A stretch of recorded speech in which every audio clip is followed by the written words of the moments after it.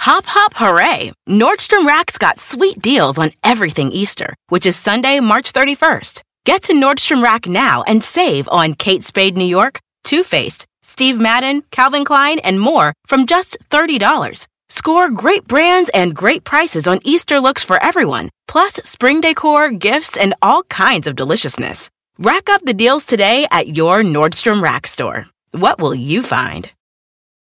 The Ford F-150 truck drives smart design forward. The standard 12-inch productivity screen helps you get what you need done too. And the available Pro Access tailgate improves access to bed and cargo and utilization of the bed, including when towing a trailer. Together with a wider bumper step, it's easier to access the bed and load in tight spaces. And available Pro Power onboard serves as a mobile power source, providing up to 7.2 kilowatts of power to charge a bed full of electric dirt bikes or run an entire job site worth of tools.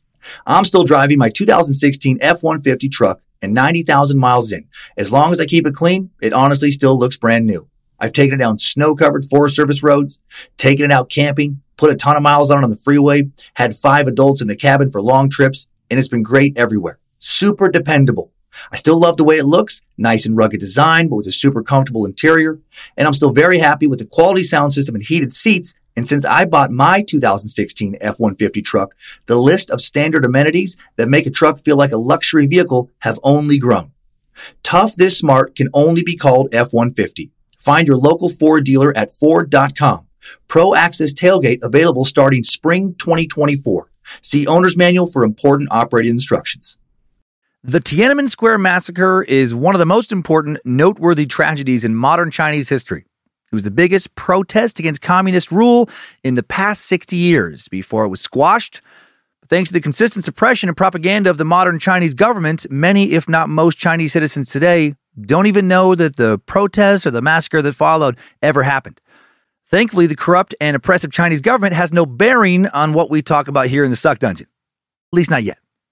On June 3rd and 4th, 1989, the Chinese People's Liberation Army killed hundreds, probably thousands, of protesting civilians, mainly students in and around Tiananmen Square in Beijing, China, demanding the government address a faltering economy and many basic citizen rights disavowed by communist rule that many of us here take for granted in the U.S. and elsewhere in the Western world, like free speech and freedom of the press. What started off as student-led peaceful protests, triggered by the death of a politician more open than most in China to moving towards democratic and capitalist freedoms, quickly developed into something bigger. As more and more students arrived, their demands grew louder. They refused to back down and stop protesting despite threats of punishment. Eventually, regular citizens, old and young, and even members of the military and minor government officials joined the protests. Groups from all walks of life were now protesting for change, demanding their own various reforms. Communist Party leaders grew fearful that the protesters wanted to not just push for some changes, but to maybe overthrow the party itself. And they debated about how to end the protests. While some members did want to listen to the students' demands and engage in a dialogue, others wanted to end the protest as quickly as possible without acknowledging the protesters' demands for reforms.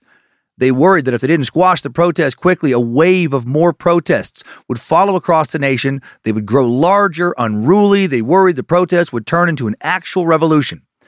After more than a month of protest, the voices in the government arguing for ending the protest without dialogue, voices of unequivocal suppression, well, they won out. And the government now decided to act decisively and use any means necessary to quickly put an end to the public dissent. They sent in thousands and thousands of soldiers with orders to clear the square. While peaceful removal was technically encouraged, there was also an order to remove the protesters by a hard deadline of 6 a.m. However that happened, not removing the protesters was not an option. And the army succeeded in carrying out their orders at the cost of many, many lives. And then the day after the protesters were massacred, one brave man walked out and stood in front of a line of tanks, refusing to get out of their way, risking his own life in an act of defiance, and he became known as the Tank Man. And photos of this David versus Goliath have been shared all over the world as an inspiring symbol for other protesters standing up to oppression. The impact of Tank Man and the students' rebellion are still relevant today, still powerful reminders of courage in the face of tyranny. But ironically, they have not done a lot of inspiring in the place they are arguably needed the most. Many youth in China not old enough to remember the 1989 Tiananmen Square protests and massacre as they occurred do not know these events even happened. China immediately made efforts to stop the distribution of photos and video of the massacre. International media were forbidden from documenting it as it happened. If it weren't for the bravery of some foreign journalists defying Chinese orders and courageous Chinese citizens subversively sharing their memories years later and helping smuggling film out of the country, the outside world may have never known about this terrible tragedy. We wouldn't know that the police arrested thousands of people and executed an unknown number of unarmed protesters and people who just happened to be in the wrong place at the wrong time. China is still trying to suppress information about this event, to whitewash their history. With the rise of the internet, China began to employ and still employs advanced technology to censor any information about the Tiananmen Square protests and massacre and keep it away from its citizens. In the over 30 years since the massacre, while China's economy has come a long way, sadly, the personal freedoms for Chinese citizens, freedoms that the protesters died for, have not. This week, we'll discuss why the Tiananmen Square protests occurred, the key players involved, what type of government the protesters wanted to reform, share a timeline of the protests from beginning to end, and discuss the aftermath and legacy of the Tiananmen Square massacre on another historical Freedom Isn't Free edition of Time Suck. This is Michael McDonald, and you're listening to Time Suck. You're listening to Time Suck.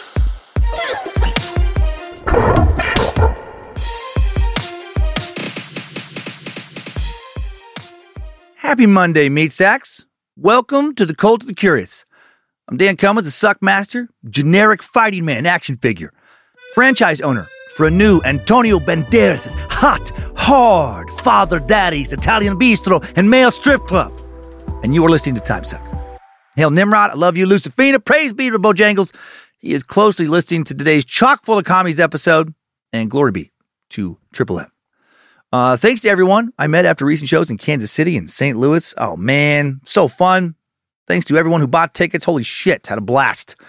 Thanks to Moon and Riz from The Riz Show for introducing the shows in St. Louis, and Johnny Dare for making a little appearance in Kansas City. Crazy about Moon sounding a microphone before the second show. If you were there, you know. Such great guys, though, for real.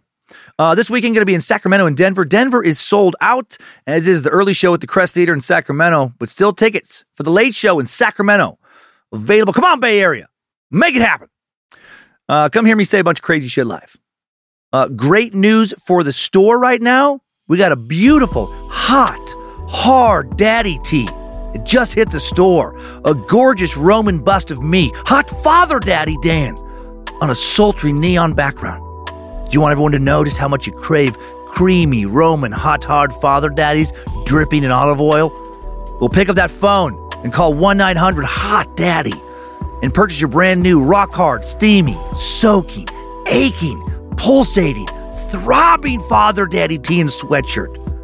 If you can't get through, it's because we're servicing so many other hot hard Father Daddies. Don't worry, though. You can still order the shirt from badmagicmerch.com. And now, how about that is it? And we mosey on over to today's topic.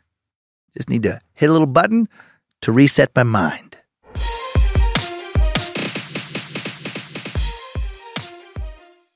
So how are we tackling today's historical subject?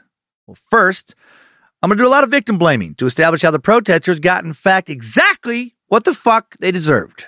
Next, I'm going to spend quite a bit of time talking about how wonderful and wise the Chinese government is and have always been. Hail China.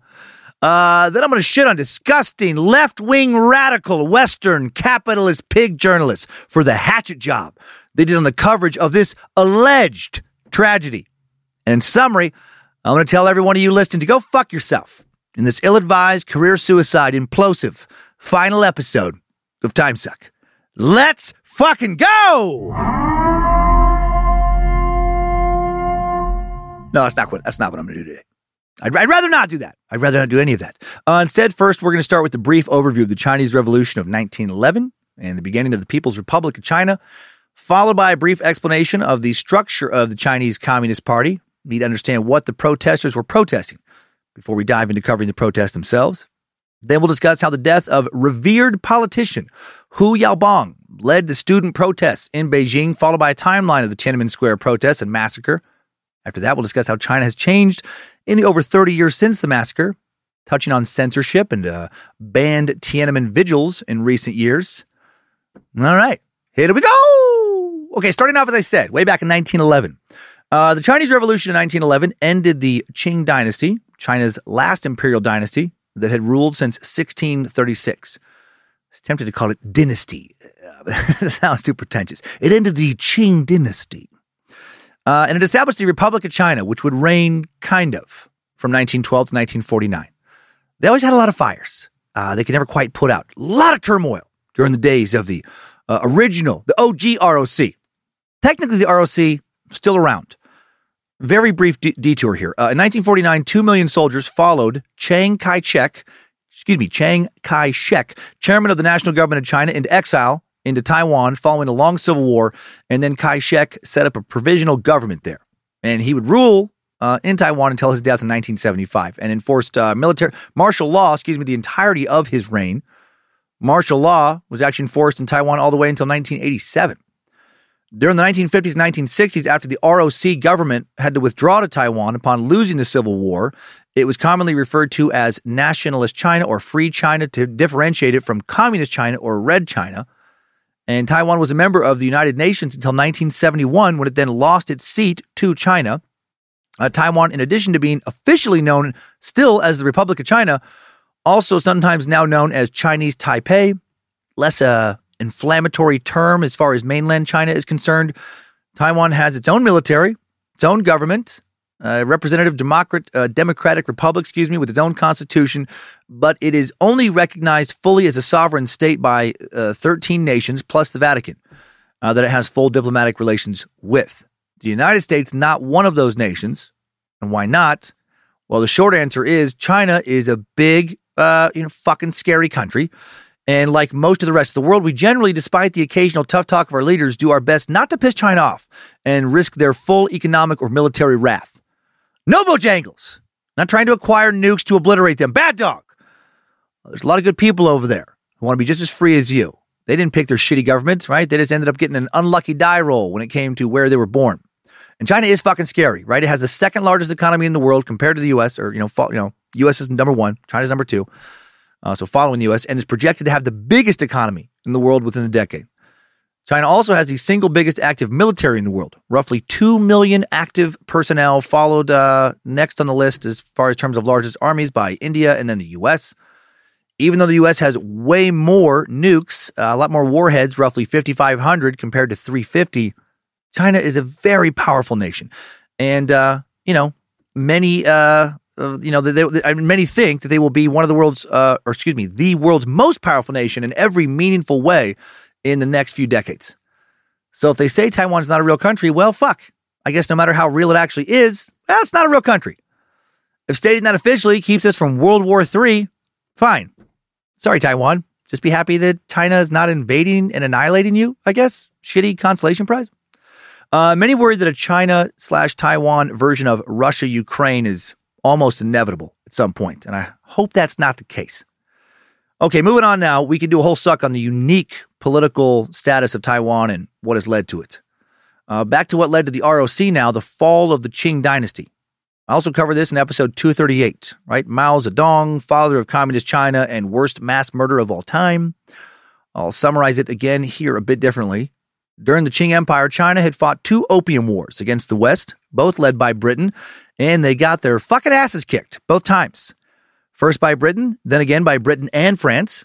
China lost Hong Kong and more and was forced to open treaty ports for international trade that was unfavorable to China. China also then lost the Sino-Japanese War of 1894 and 1895, forcing them to give up more territory, including Taiwan, parts of Manchuria, and China lost its control over Korea. The Russo-Japanese War of 1904 and 1905 then allowed Japan to establish more claims in the Northeast, further weakened China. During the latter half of the Qing rule, China just kept getting these fucking ass kicked, which is generally not real good for citizen morale. These and other conflicts with the West and the East, as well as various internal frustrations with the government, led to increased nationalism in China.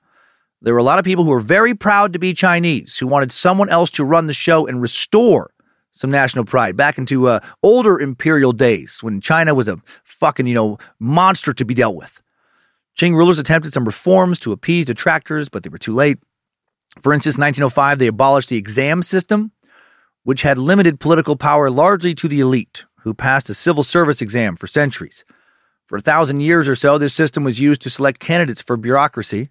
This exam system is a bit complicated to explain, but candidates for public office had to pass exams served to ensure a common knowledge of Chinese writing, Chinese classics, music, literature, traditional literary style among state officials, and all this reinforced a common culture in China, which helped unify the empire, but eventually became outdated.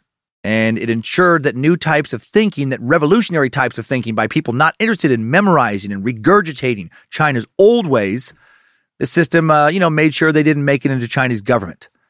And with China continually getting pushed around by almost anyone who attacked them, more and more people were calling for a change in thinking. They were thinking enough of the old ways. They're not fucking working anymore.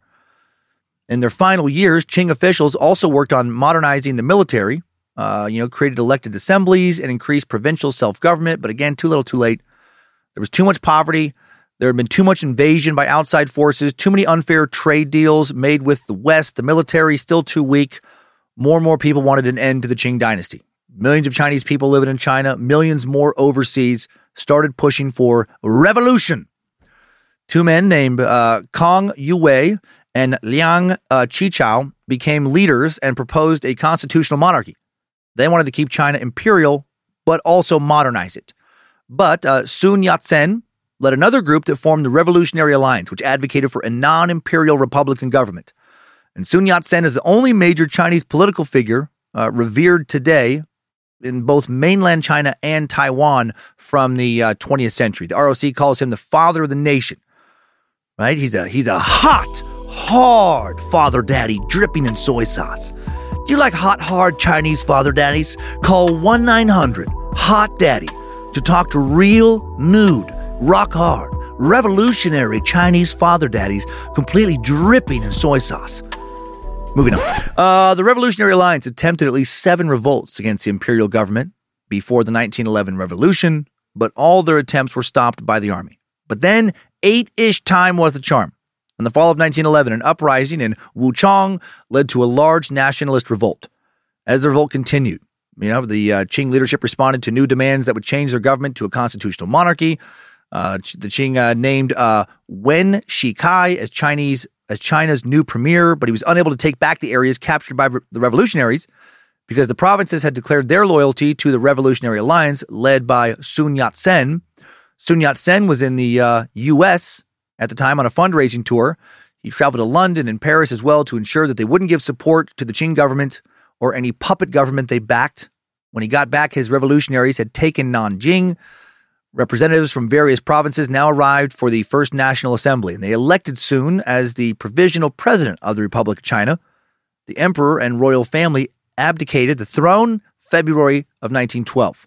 This is a big step for China, but there were still a lot of problems going on in China. The new republic didn't start off on easy street. So many fucking problems. China's recent history is not a stable one. The country was still not unified. It was far from it. Now multiple local warlords took advantage of power vacuums to control territory without acknowledging the new government. And because of this, the new government had to be more focused on unification than actually implementing any actual reforms they had promised. Hard to pass reforms if many parts of the nation do not recognize your authority. Fucking warlords. After the Qing dynasty was defeated and Sun Yat-sen was elected president, he now had to flee Japan pretty quickly thanks to continuous uprisings and power struggles, and leadership of China fell back to Wen Shikai, a military leader and longtime politician that was associated with the Qing dynasty. Sun Yat-sen then called for further revolution to overthrow this dude. Meanwhile, Shikai, becomes new emperor, fucking China, right back to imperial rule, but he'll only reign for 83 days. Failing health and more uprisings ended his brief rule, and he goes back to being president. Well, he tries to. That's not enough for his detractors, who wanted him completely gone. Before overthrowing him, he will die from health problems in 1916 at the age of 56. And side note on this motherfucker, good thing he didn't remain emperor. There would have been quite the power struggle for the throne had he died as emperor, because he had 32 kids that we know of. 32. Dude had a wife and 9 concubines. After Shikai Hot Nuts passes, the country descends into what is called the warlord era for a dozen years. These warlords were military leaders who had controlled different factions of China's army. And this history makes me think of one of Patrick Swayze's best films, 1989's original Roadhouse. Fuck the remake. This movie helped me understand this part of today's episode, actually. If you haven't seen it, well, it all starts with fucking Brad Wesley. Shitty little tyrant who ran a fictionalized Jasper, Missouri.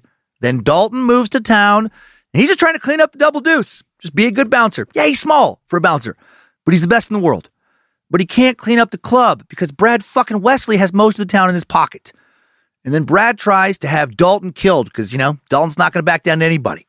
Tries to have him killed by local tough guy, Jimmy Reno. And then Jimmy Reno fucks with the wrong dog in the fight, and he gets his throat ripped out. Second time, Dalton had to rip out a motherfucker's throat. Then Dalton goes full Rambo on Wesley's compound, and all the main bad guys die. And then the townsfolk, inspired by Dalton's courage to stand up to an oppressive regional dictator, well, they fucking kill Wesley after Dalton's already killed most of his goons. Well, pretend China had a bunch of Brad Wesleys in the early 20th century, and China's Dalton would be Chiang Kai-shek. It's not a great analogy, actually, but it kind of works. It kind of works. He became commander-in-chief of the National Revolutionary Army in 1926 following the power vacuum created by Sun Yat-sen's death. And then he had a lot of dissident throats ripped out across China to unify the nation. He, in theory at least, wanted to move China toward being a democracy, but the nation was still too fragile. Too many uprisings, various factions with varying levels of power. He supported modernization policies such as scientific advancement, universal education, women's rights. His government acted to modernize the legal and penal systems, attempted to stabilize prices, amortize debts, reform the banking and currency systems, build railroads and highways, improve public health facilities, legislate against traffic in narcotics, and augment industrial and agricultural production and more. And he also had to deal with a lot of war. The Second Sino-Japanese War lasting from 1937 to 1945. The Second Chinese Civil War, a.k.a. the Chinese Communist Revolution that lasted from 1927 to 1949. So much instability in China in the first half of the 20th century. And who won the Chinese Civil War? Well, the fucking commies. And off to Taiwan goes Chiang Kai-shek. And easy Bojangles. They're not here, good boy. You're safe in the suck dungeon. On October 1st, 1949, communist leader Mao Zedong declares the creation of the People's Republic of China. And again, we dedicated an entire episode to this ruthless motherfucker. That episode I mentioned earlier, Suck 238, right? Mao Zedong, father of communist China, and worst mass murderer of all time. Mao's declaration ended the civil war between the Chinese Communist Party and the Nationalist Party, a.k.a. the Kuomintang, or KMT, which had been ongoing since the end of World War II. Chiang Kai-shek was the head of the KMT, and the KMT, by the way, were also kind of communist at some points, just never as much as Mao's CCP, the Chinese Communist Party. There had been an on and off conflict between these two parties since the 1920s. The KMT, much more pro-West, less in bed with Russia than the CCP. After China officially became a communist state in 1949, the U.S. now ended diplomacy with the country and would not resume diplomacy for many decades. The Chinese Communist Party had been founded in Shanghai back in 1921. The party was founded by young urban intellectuals inspired by European socialist ideas and the success of the Bolshevik Revolution in Russia. They liked what Lenin and Stalin did up north, which says a lot. It says a lot about them, and not much good in my mind. Back in the 1920s, they formed the First United Front, an alliance between the CCP and the KMT to end warlordism. Communists joined the Nationalist Army in the Northern Expedition of 1926 and 27 to rid the nation of the warlords that prevented the formation of a strong central government. Not today, Brad Wesleys. Get the fuck on out of here before you get your throat tripped out. The cooperation between the two groups lasted until 1927 when the Nationalists committed the White Terror, where they killed communists or purged them from the party. Over 1 million people died. Over 10,000 communists were executed in a 20-day period. Big purge. And that'll definitely cause a rift in your alliance, executing over 10,000 members of your coalition who don't match their, an ideology, and causing over 1 million deaths overall. So that happens. And then the Japanese invade Manchuria in 1931 and do so much fucking raping. Not kidding, unfortunately. Remember the second part of the World War II two-parter? And now the government of the Republic of China is under a lot of stress. Not a fun time to be a politician there. due to the constant threat of invasion or actually being invaded and then being captured and killed and maybe raped. And there's a massive communist uprising, and there are still regional warlord insurrections to deal with. Now a group of generals, very frustrated with nationalist leader Chiang Kai-shek because of his focus on internal affairs rather than the threat of Japan. There's just too many fires for anybody to put out. A group of generals abduct Kai-shek in 1937 for 2 weeks, force him to reconsider cooperating with the Communist Army. Not sure if they tortured him or what, guessing he was probably not treated super kindly. And now the Second United Front is formed, but doesn't last long.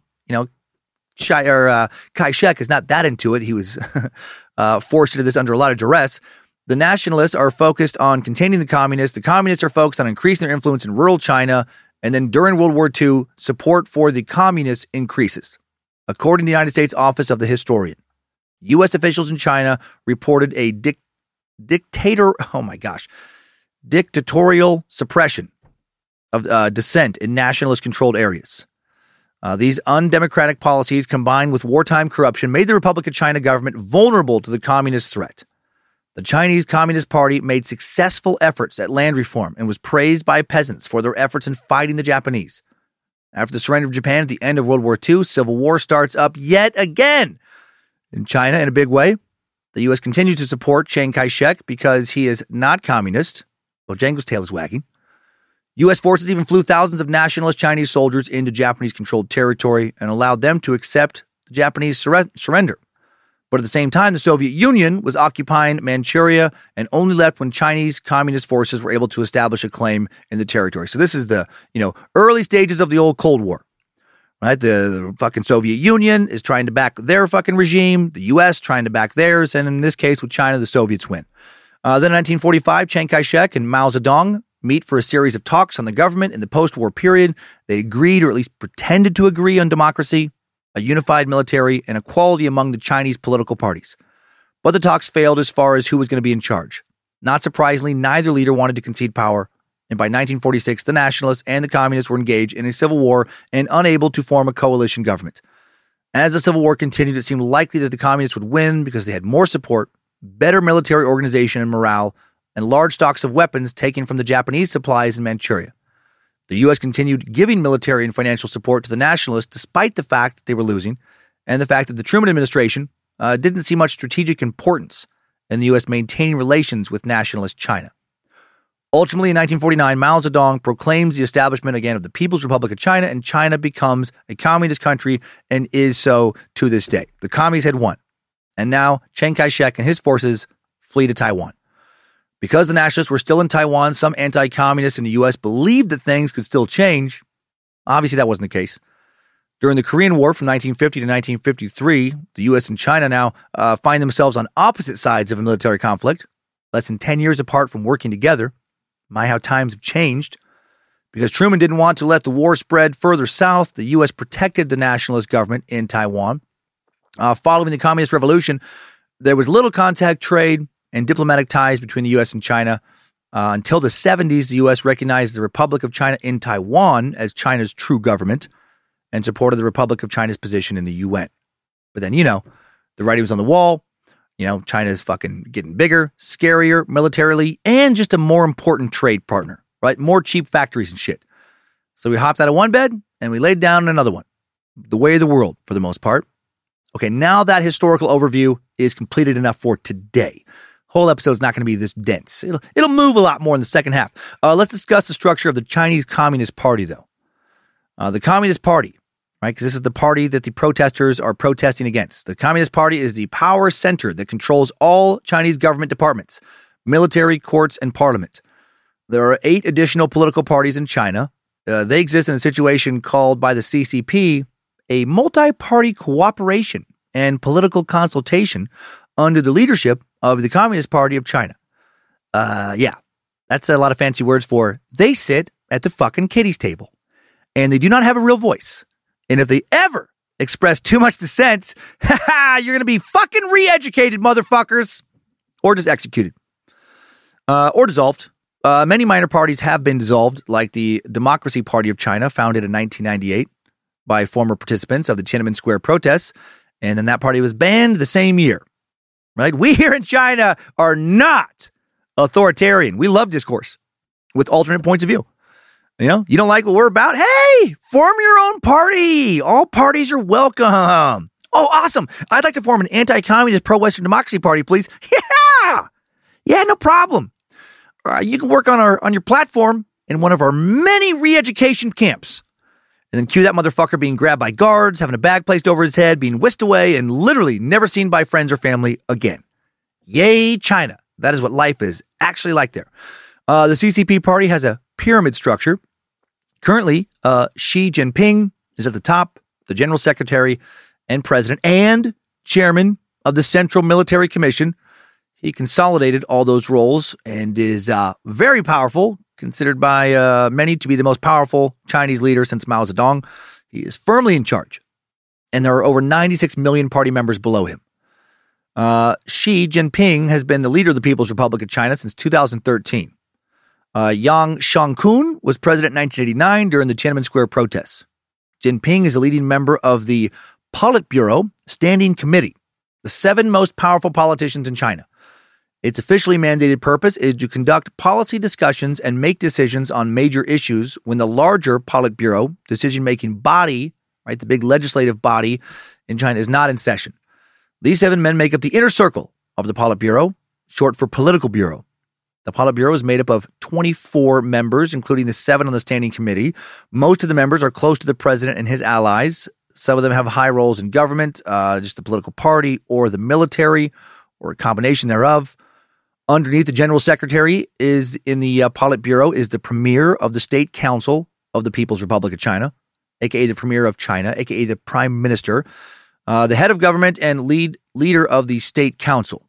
The premier is responsible for the National People's Congress and its standing committee. And the National People's Congress is who elects leaders, not the people. There are no democratic elections. The National People's Congress has a varying amount of delegates. 2,300 as of 5 years ago, according to some sources, thought to be around 3,000 now. How are they elected? Well, they're fairly elected by regional people's congresses, smaller congresses around the country below them. And how are those people elected? Well, it's fucking complicated. Supposedly, some are elected by local votes, but the votes, if they actually occur, probably rigged. In all reality, top party members decide who gets to be on the NPC. A small, cadre at the top decides everything in China, right? Nothing's left to chance. Exactly how it all works is very hard to determine due to China's intentional secrecy and propaganda. The National People's Congress is supposed to be the top governing body in China. Their main job is to write laws, supervise the government, but they don't write or supervise anything leadership doesn't fucking agree with. It could not be more different than what we have here in the U.S. in so many ways. The Chinese government and the Chinese Communist Party state that China is democratic, but many foreign and even some domestic observers categorize China as an authoritarian one-party state. That seems a lot more accurate. Many characterize it as a dictatorship recently. Officially, the State Council sits under the NPC. They enact policy and preside over all government departments. This is equivalent to the cabinet in the U.S. government. The military is supposed to report to Congress through the Central Military Commission. The Communist Party chief leads this commission, which means that the party leads the People's Liberation Army, which, again, as I mentioned, has about 2 million soldiers. And then there is the Central Political and Legal Affairs Commission, which is led by a Politburo member and oversees the judiciary and prosecutors.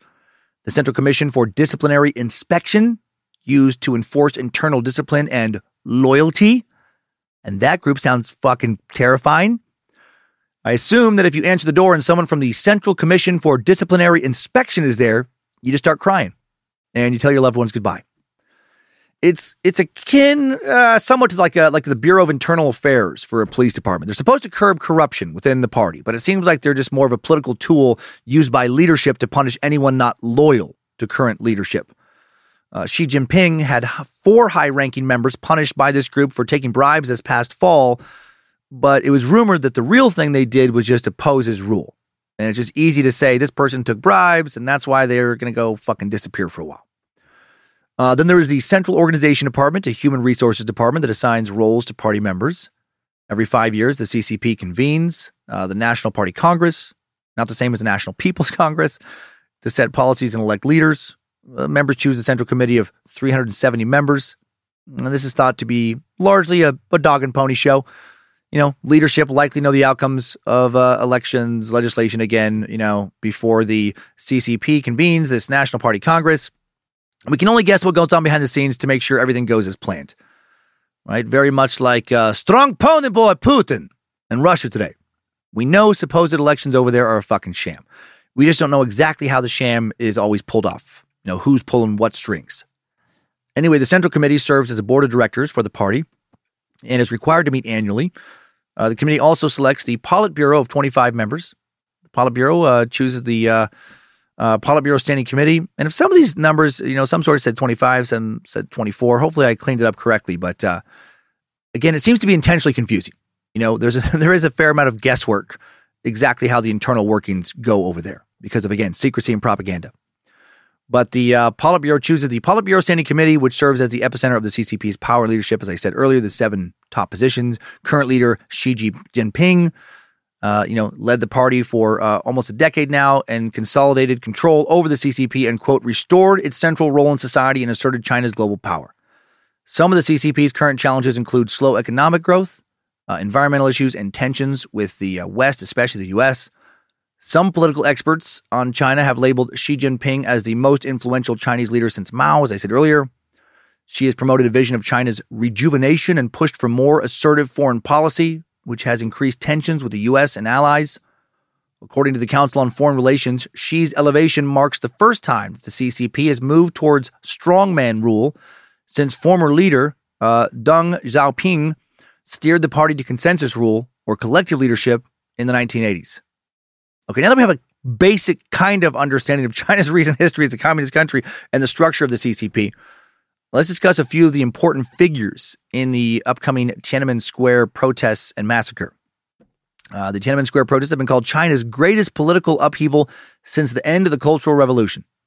The protesters wanted an end to governmental corruption among elite party members, to have less restrictions placed on education, employment, family size, freedom of speech, freedom of press, etc., etc. There was a lot of people wanting a lot of different things. The protesting started on April 15th, 1989, among university students in Beijing, and then protests spread all across China. Didn't end until June 4th, 1989, when an estimated 300,000 soldiers from the PLA, the People's Liberation Army, massacred the protesters. I love this fucking propaganda, by the way. It's always like the most totalitarian fucking places, just the most oppressive places, have the nicest names. Like it's all about the people. It's the People's Liberation Army that will fucking annihilate the people if they do anything outside of the government's fucking firm orders for how to act. Right? But it sounds like, it's a liberation army for the people to make sure you have freedom, when it's actually the exact opposite of that. PBS Frontline writes, throughout these weeks, China's top leaders were deeply divided over how to handle the unrest, with one faction advocating peaceful negotiation and another demanding a crackdown. The protesting started after the death of Chinese politician Hu Yaobang. Yaobang was a political reformer. He held the top office of the CCP from 1981 to 1987, first as chairman from 1981 to 1982, then as general secretary from 1982 to 1987. They changed their terminology a lot. And this was back before Xi Jinping's rule, where there was a lot more room for more of a conversation regarding important decisions than there seems to be now. He was allied with Deng Xiaoping, paramount leader of the PRC from 1978 to 1989. Deng was the chairman of the Central Military Commission from 1981 to 1989, before that role was, combined with the general secretary. And if this shit seems confusing regarding like their governmental structure and who's exactly in charge, it is confusing. Again, it's intentional. I think. Seems like they add, some new fucking position names at least once a decade. They switch what the position names actually mean from time to time, which one's the most important. Who is actually publicly speaking to the Chinese people. That will rotate from the inner circle. So you might have somebody doing the most speaking, but they're not actually the person with the most power. It's like this weird fucking political shell game they play over there to keep the world guessing how shit is actually ran, right? Keep the citizens guessing too. I think not being able to concisely explain who the fuck runs your government is a strong indicator that your government is shit. Anyway, Hu Yaobang was born in November of 1915, would die April 15th, 1989, the day that the protests began, at the age of 73. He was born in the Hunan province, And he came from a poor family, left home when he was just 14, became a member of the CCP in 1933. When he was 17, he participated in the infamous Long March of 1934. In October 1934, during the Civil War in China, the communists broke through nationalist lines and fled from their headquarters in southwest China and went on this journey called the Long March, lasted about a year, and they had to march about 4,000 miles. And that is a long fucking march, my God. After the Long March, Mao Zedong would famously say that his feet hurt really bad. And he also said, please, can I not have to walk that far again? Please, my toesies are hurt. No, he didn't say that. It'd be funny if he did that and talk like a baby. No, after the march, he emerged as the undisputed leader of the communists. In the 30s, Hu worked with future leader Deng Xiaoping and served as political commissar in the Second Field Army during the Chinese Civil War. A political commissar is defined as a supervisory officer responsible for the political education, ideology, and organization of the unit to which they are assigned, with the intention of ensuring political control of the military. Hu's ally, Deng Xiaoping, was born on August 22nd, 1904, died on February 19th, 1997. Deng came from a landowning family. He studied in France in the 1920s, became a member of the communist movement, also studied in the Soviet Union. When he came back to China, he became a leader of a communist enclave established by Mao Zedong in 1931. After the Cultural Revolution, Hu and Deng were twice purged and twice rehabilitated, according to Chinese sources. That's the exact wording. Twice purged and twice rehabilitated. And what does that mean? Well, it means that they didn't agree with Mao on some shit and were very likely sent to one of China's re-education camps where they were fucking tortured as long as it took to get their minds right. These re-education camps, according to Amnesty International, are still very much around. There's a lot of them in China and are, quote, places of brainwashing, torture, and punishment that hark back to the darkest hours of the Mao era.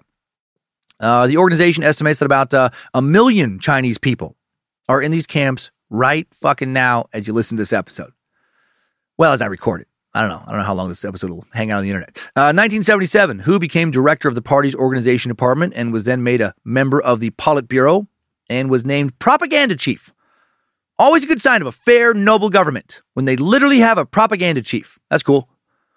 Hu helped his mentor, Deng Xiaoping, consolidate power in the 1970s. 1978, Deng Xiaoping launched economic reforms and, quote, 4 modernizations in industry, agriculture, science, and defense.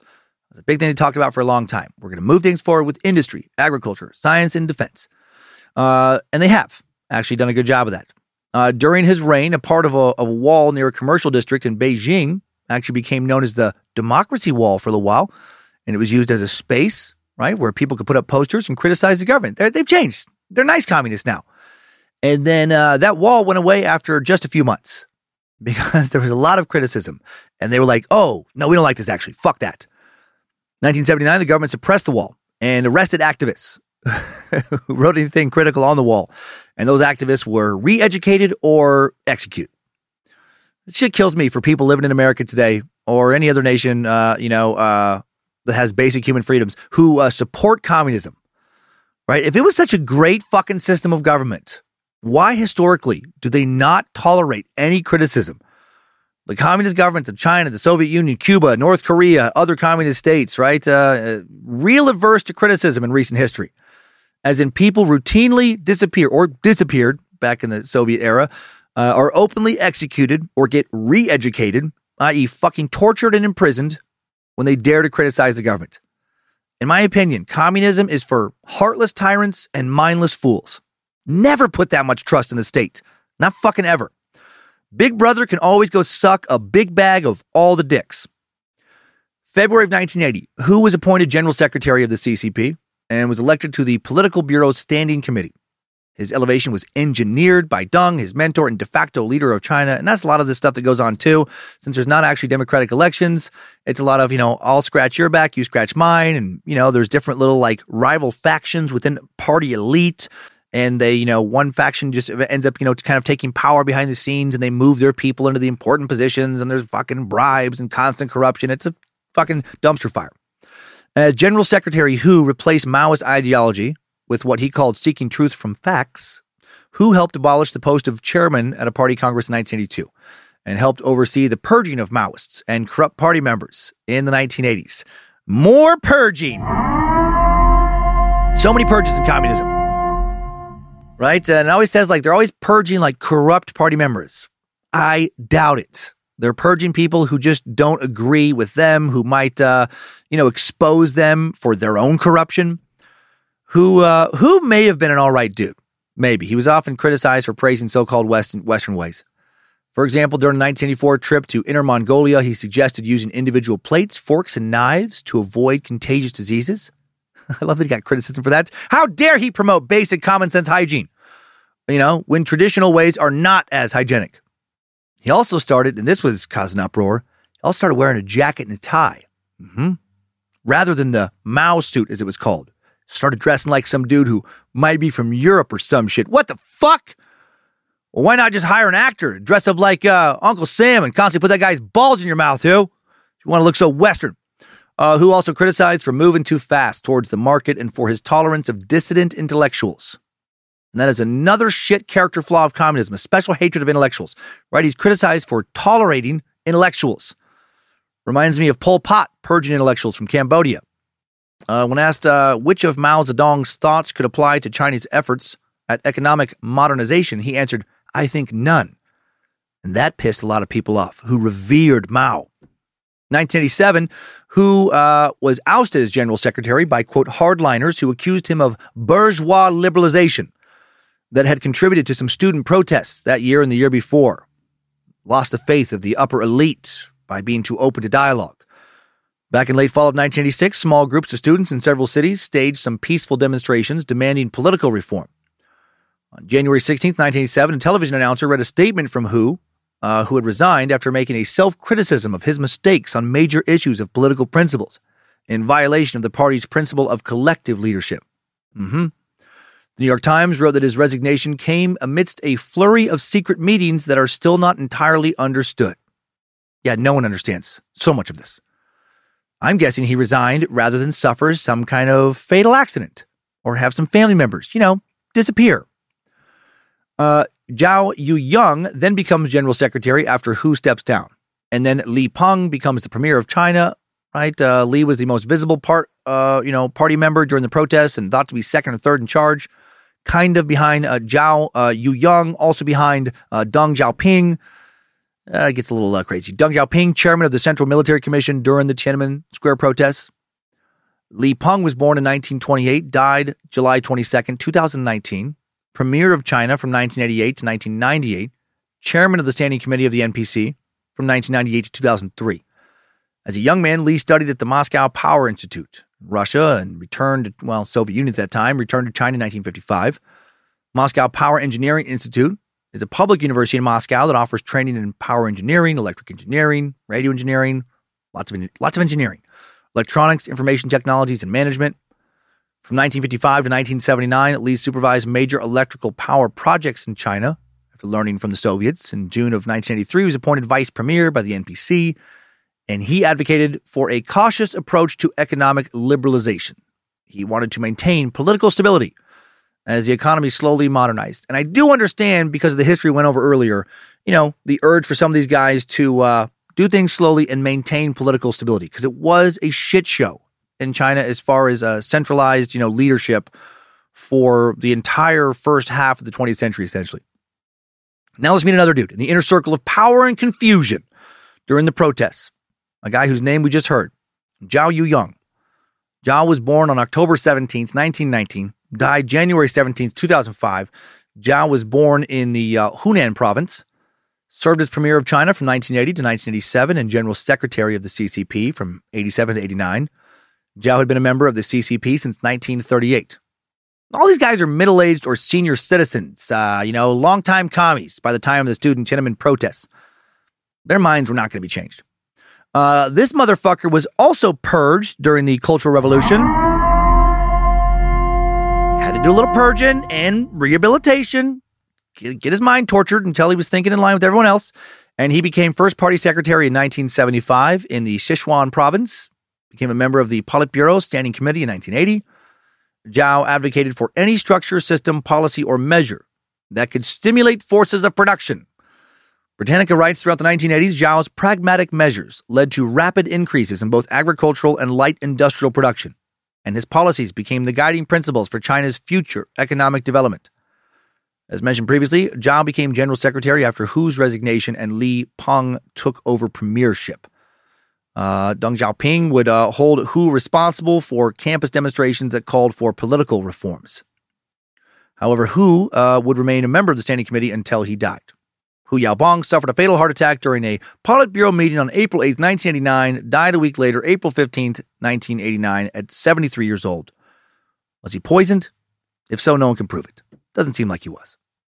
After Hu died, large groups of student mourners came to Tiananmen Square and called for governmental and societal reform. Some students held up a banner with Hu's portrait, calling him China's spirit. They opposed corruption, nepotism, a decline in living conditions. In the following days, thousands of protesters came out, and then the demonstrations spread outside of Beijing. And that caused a lot of alarm amongst Communist Party leadership. After 10 days, the initial protests started to die down, but then the People's Daily newspaper published an editorial titled "The Necessity for a Clear Stand Against Turmoil." And the People's Daily editorial accused the protesters of conspiring to overthrow the government. The students were furious at the accusation. They called themselves patriots who just wanted to improve China. And I'm guessing that journalists for that paper, existing in a corrupt communist state, were for fucking sure pressured to write what they wrote. And by pressure, I mean possibly just given what they were to print. Whoever told them, to write about the protest, write what they wrote, fucked up. If they just would have not addressed the protest, now not called the protesters traitors, it seems very likely, according to Western sources, that the protest would have just died down and been done with.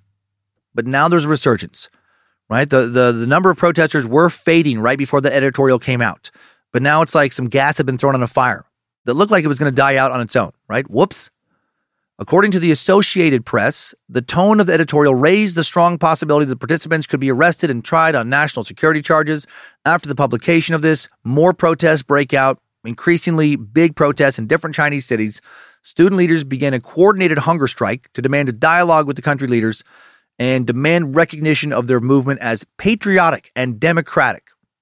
The formal welcoming, adding to this mess, the formal welcoming ceremony for Gorbachev, right, Soviet Union's premier, was canceled due to these protests, which became a big loss of face for the Chinese government.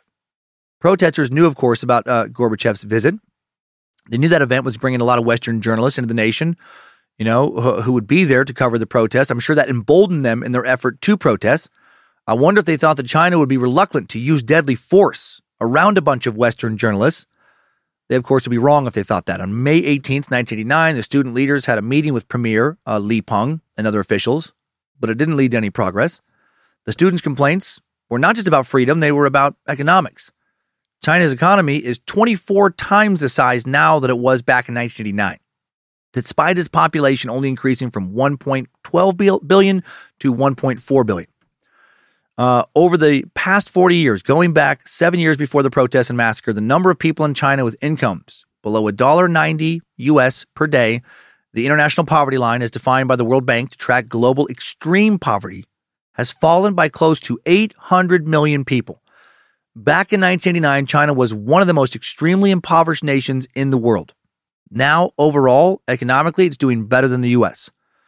People are even more likely to protest over extreme poverty than they are over a lack of freedoms.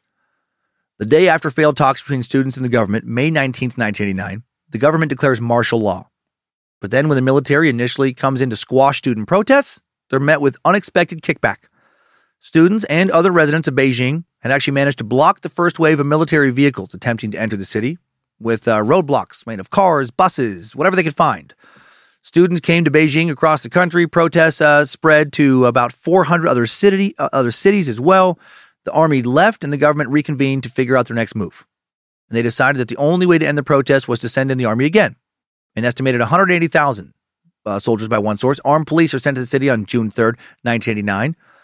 Beijing residents, especially in the neighborhoods of Muxidi and Xidan, resist the soldiers again. They barricaded routes again into where they were protesting with buses, trucks, anything they could get their hands on. And citizens ended up setting trucks, buses, and military vehicles on fire, and then shit got crazy and unarmed civilians started to die. Shots are fired, so many shots. Soldiers closed in on Tiananmen Square, the hub of the protesting. Some students refused to leave until they were persuaded by other student leaders. The city's hospital soon became crowded with wounded and dead civilians. Hundreds, if not thousands, of people were killed in Beijing. Also in other cities that night where there were not Western journalists to document what happened. Because of that, we don't know what happened around much of the country at the same time. Western powers in Hong Kong condemned the army's actions after the massacre. Chinese leadership didn't care. Not really. Within 3 years, by 1992, China had restored most of their overseas relationships. They restricted more freedoms than they had in years in the wake of the protests. The economy, though, is now booming. After the Tiananmen Square massacre, Deng Xiaoping relaunched economic reforms that brought in a new period of growth in China.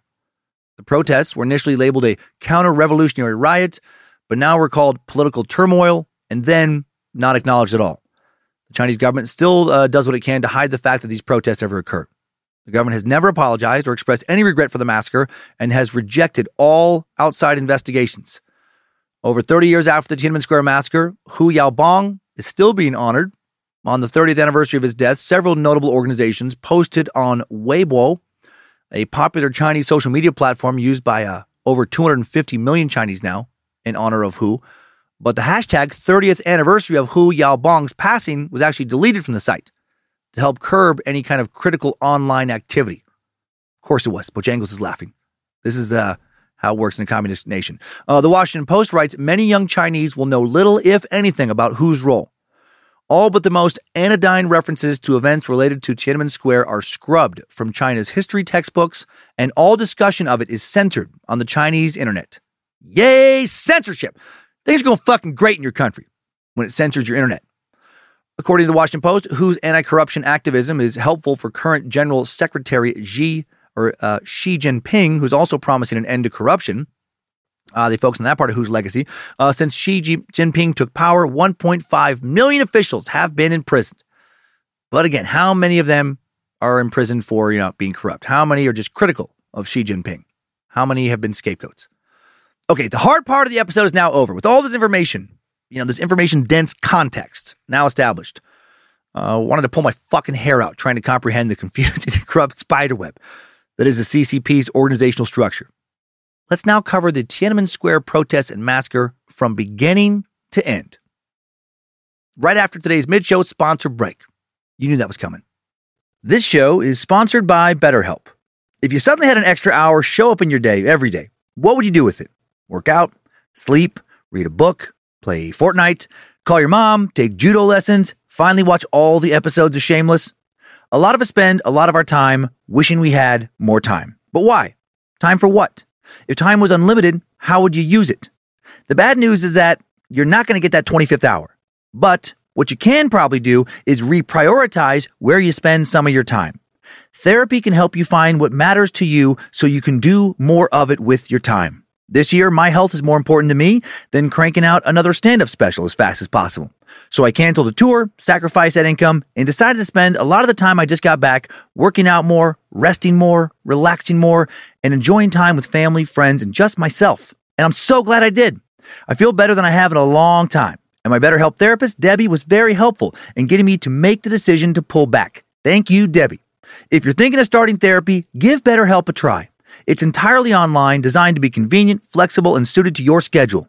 Just fill out a brief questionnaire to get matched with a licensed therapist and switch therapists at any time for no additional charge.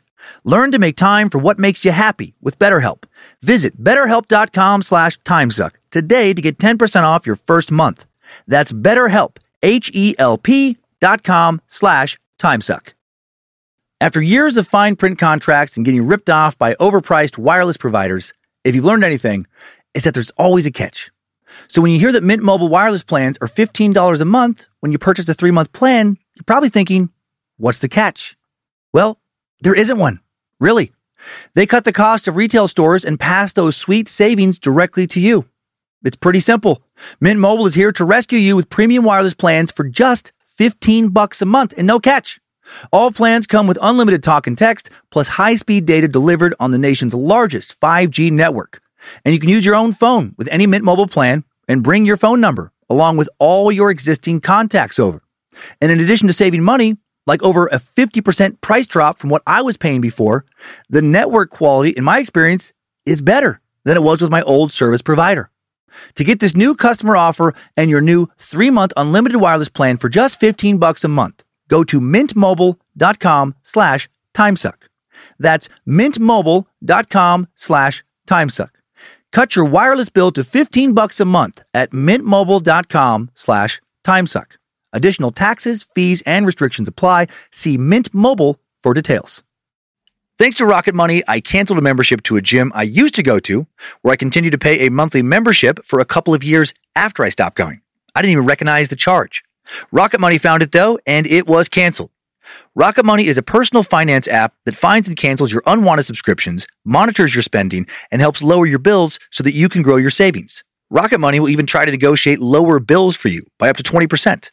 All you have to do is submit a picture of your bill, and Rocket Money takes care of the rest. They'll deal with customer service for you. Rocket Money has over 5 million users and has saved a total of $500 million in canceled subscriptions, saving members up to $740 a year when using all of the app's features. Stop wasting money on things you don't use. Cancel your unwanted subscriptions by going to rocketmoney.com/timesuck. That's rocketmoney.com/timesuck. rocketmoney.com/timesuck. 1 in 5 Americans have learn a new language on their bucket list. If that's you, make 2024 the year you finally check it off the list with Babbel. Be a better you in 2024 with Babbel, the science-backed language learning app that actually works. Babbel's quick 10-minute lessons are designed by over 150 language experts to help you start speaking a new language in as little as 3 weeks. Babbel's designed by real people for real conversations. Babbel has over 10 million subscriptions sold. Plus, all of Babbel's 14 language courses are backed by their 20-day money-back guarantee. I've been working on my restaurant skills lately. ¿Cuál es el pescado del día? Excelente. Mi encanto pargo rojo frito. Y me gustaría un poco de jugo de naranja fresco. You may not know what I said, but my waiter in Mexico will, thanks to Babbel. Here's a special limited-time deal for listeners. Right now, get 55% off your Babbel subscription, but only for our listeners at babbel.com/timesuck. Get 55% off at babbel.com/timesuck. Spelled BABBEL.com/timesuck. Rules and restrictions may apply. Thanks for sticking around. Now it is really time to get into the action of today's timeline. Strap on those boots, soldier. We're marching down a time-suck timeline.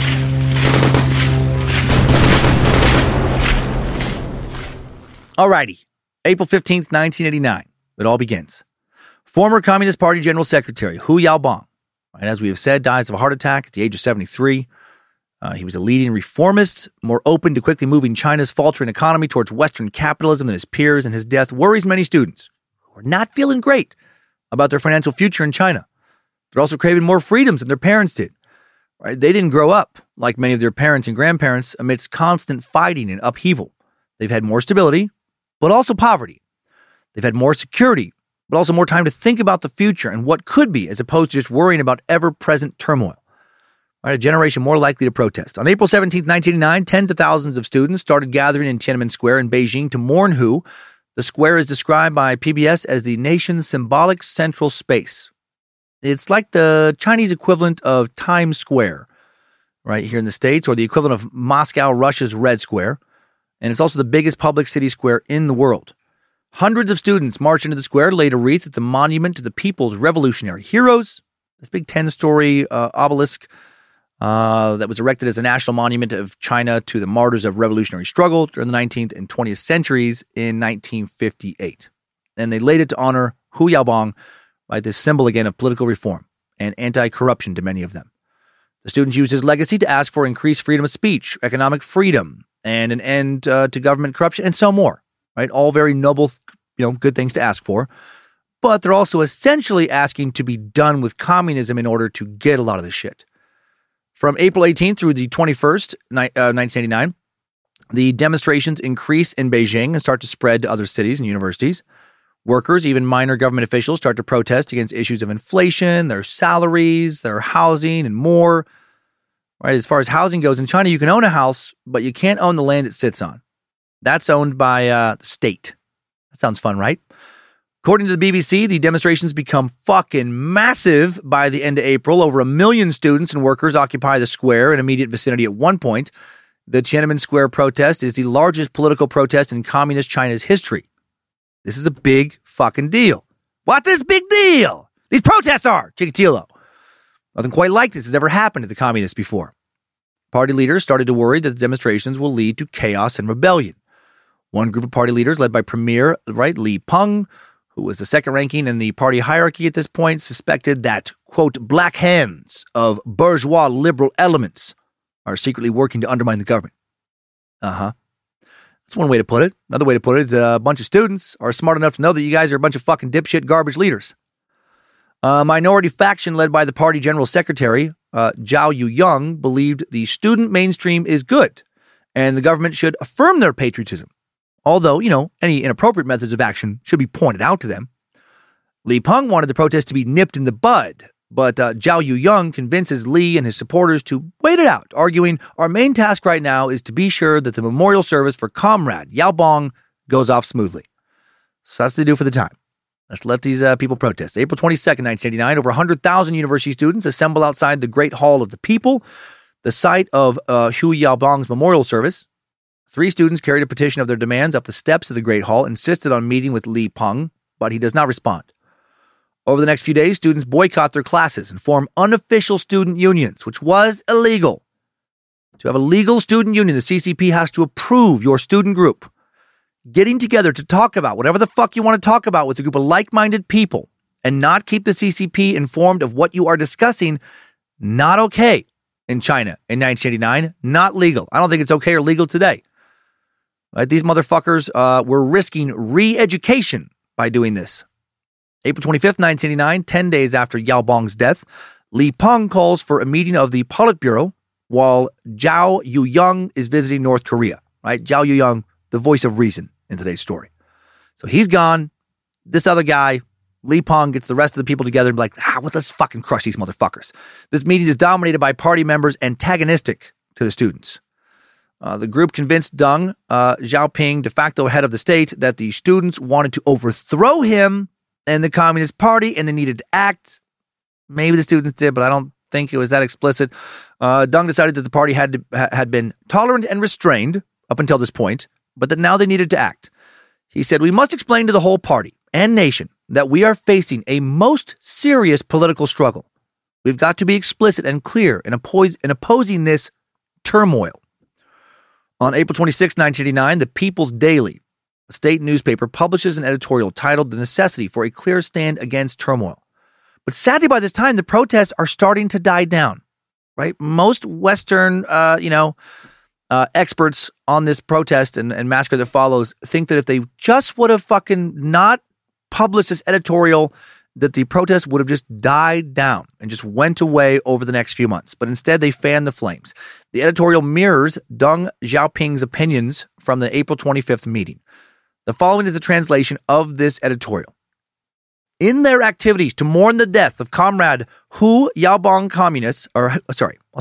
In the activities to mourn the death of Comrade Hu Yaobong, communists, workers, peasants, intellectuals, cadres, members of the People's Liberation Army, and young students have expressed their grief in various ways. They've also expressed their determination to turn grief into strength, to make contributions in realizing the 4 modernizations and invigorating the Chinese nation. Some abnormal phenomena have also occurred during the mourning activities. Taking advantage of the situation, an extremely small number of people spread rumors, attacked party and state leaders by name, and instigated the masses to break into the Xinhua Gate at Zhongnan High, where the party central committee and the state council are located. Some people even shouted such reactionary slogans as, "Down with the Communist Party." In Shan and Changsha, there have been serious incidents in which some lawbreakers carried out beating, smashing, looting, and burning. I like when they point out that the protesters dared to critique party members by name. A government that considers itself above critique, above criticism, is not a government worth having. Taking into consideration the feelings of grief suffered by the masses, the party and government have adopted an attitude of tolerance and restraint, right? They're fucking good guys. Towards some improper words uttered and actions carried out by the young students when they were emotionally agitated. On April 22nd, before the memorial meeting was held, some students had already showed up at Tiananmen Square, but they were not asked to leave, as they normally would have been. Instead, they were asked to observe discipline and join in the mourning for Comrade Hu Yaobang. I like that twist. They weren't protesting. They were asked to, join in the mourning. We're controlling this shit. The students on the square were themselves able to consciously maintain order. We got this. Owing to the joint efforts by all concerned, it was possible for the memorial meeting to proceed in a solemn and respectful manner. However, after the memorial meeting, an extremely small number of people, I like to focus, extremely small. This is just a couple fucking distance that we gotta fucking shut the fuck up. Not most people who love what we're doing. So yeah, it says, however, after the memorial meeting, an extremely small number of people with ulterior purposes continued to take advantage of the young students' feelings of grief for Comrade Hu Yaobang to spread all kinds of rumors to poison and confuse people's minds, using both big and small character posters. That's a weird detail. They didn't, listen, they weren't just putting up dissenting opinions with small fonts, okay? They took it too far. They put big fonts on the poster so people could, read it. The audacity. But using both big and small character posters, they vilified, hurled invectives at, and attacked party and state leaders. How dare a free opinion be shared? How dare anyone put up a poster attacking a politician? What if they saw it? What if their mom saw it? What if their hard, nude father daddy saw it? Oh, men simply dripping in soy sauce. Oh, that's a running gag from the Julius Caesar's suck, by the way, if you are new and so confused. Back to the CCP's official published statement. Blatantly violating the Constitution, they called for opposition to the leadership by the Communist Party and the socialist system. In some of the institutions of higher learning, illegal organizations were formed to seize power from the student unions. In some cases, they even forcibly took over the broadcasting systems on the campuses. In some institutions of higher learning, they instigated the students and teachers to go on strike and even went to the extent of forcibly preventing students from going to classes, usurped the name of the workers' organizations to distribute reactionary handbills, and established ties everywhere in an attempt to create even more serious incidents. These facts prove that what this extremely small number of people did was not to join in the activities to mourn Comrade Hu Yaobang or to advance the course of socialist democracy in China. Neither were they out to give vent to their grievances. Flaunting the banner of democracy, they undermined democracy and the legal system. What fucking democracy are they referring to here? There is no democracy in the CCP. Bojangles just muttered lies and propaganda. That's right, he can speak perfect English when he wants to. The statement continues. Their purpose was to sow dissension among the people, plunge the whole country into chaos, and sabotage the political situation of stability and unity. Don't fuck with our power. This is a planned conspiracy and a disturbance. Its essence is to once and for all negate the leadership of the CPC and the socialist system. This is a serious political struggle confronting the whole party and the people of all nationalities throughout the country. If we are tolerant of or conniving with this disturbance and let it go unchecked, a seriously chaotic state will appear. Or a much better democratic Western not shitty communist state will rise from the fucking human rights trampling ashes of this shit show. Or that. Also, the CPC is the same thing as the CCP.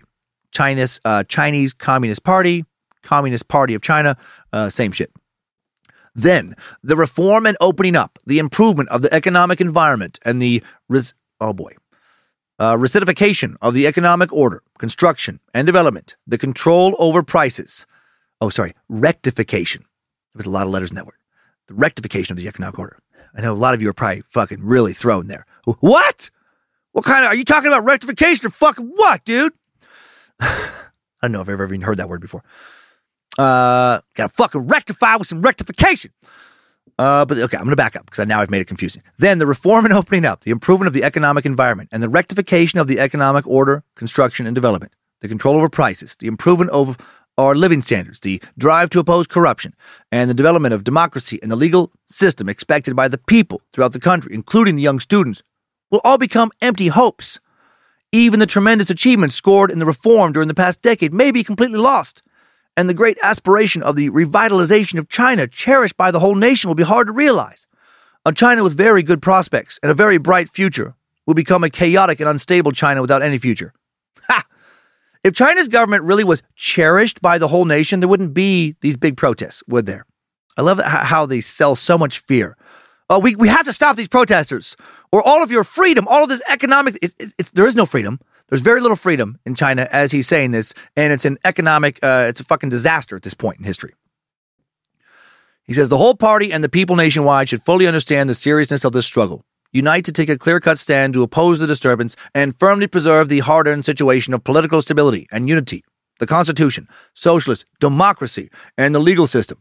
Under no circumstance should the establishment of any illegal organizations be allowed.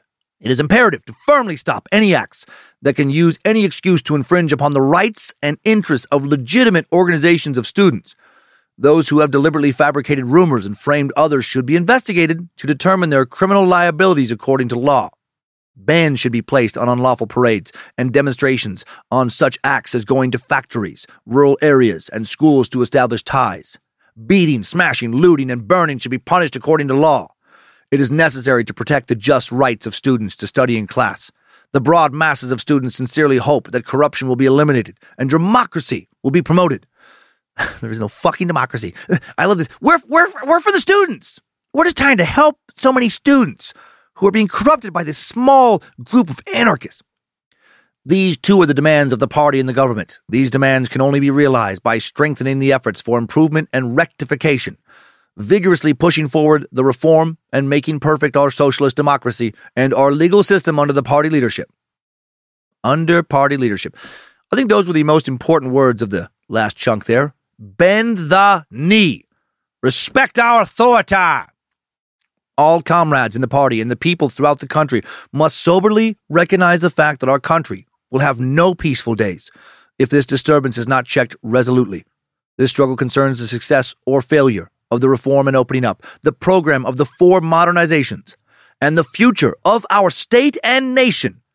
Party organizations of the CPC at all levels, the broad masses of members of the Communist Party and the Communist Youth League, all democratic parties and patriotic democratic personages, and the people around the country should make a clear distinction between right and wrong, take positive action, and struggle to firmly and quickly stop the disturbance. He might as well have signed that off with "End Heil Hitler." Fuck China's Communist Party, right? They are for fucking anything but the people. On April 27th, it's just so much fear-mongering, so much fucking typical political fear-mongering there. On April 27th, tens of thousands of students are now staging another demonstration in Beijing, right? They're all riled up about this editorial. More demonstrations quickly spread to other cities. Now at Tiananmen Square, there are not only students, but all kinds of other citizens protesting as well. Jan Wang, a foreign journalist who was in Beijing, told PBS, in Beijing, 1 in 10 of the population was joining in. All of the old people, all the little children. So it was massive. You had doctors and nurses and scientists and army people demonstrating. The Chinese Navy was demonstrating. And I thought, this is extraordinary because who's left? It's just the top leaders who aren't out there. From April 29th to May 3rd, 1989, leaders are still arguing about how to deal with the protests internally. Their goal is to stop all the protests and get students to go back to their classes. And just for everyone to shut the fuck up and go home. Zhao Yuyang and his supporters want to negotiate still with protesters. He is emphasizing that the government should deal with the protesters' legitimate complaints. Li Peng and his supporters want to restore social stability before considering any reforms.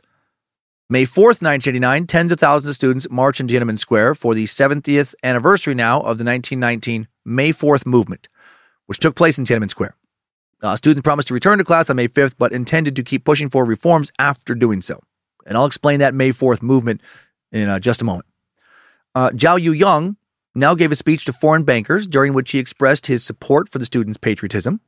This statement, not well received by his buddies back in the inner core of communist leadership because it contradicted the April 26th editorial. So this, greatly angers senior members of the Communist Party.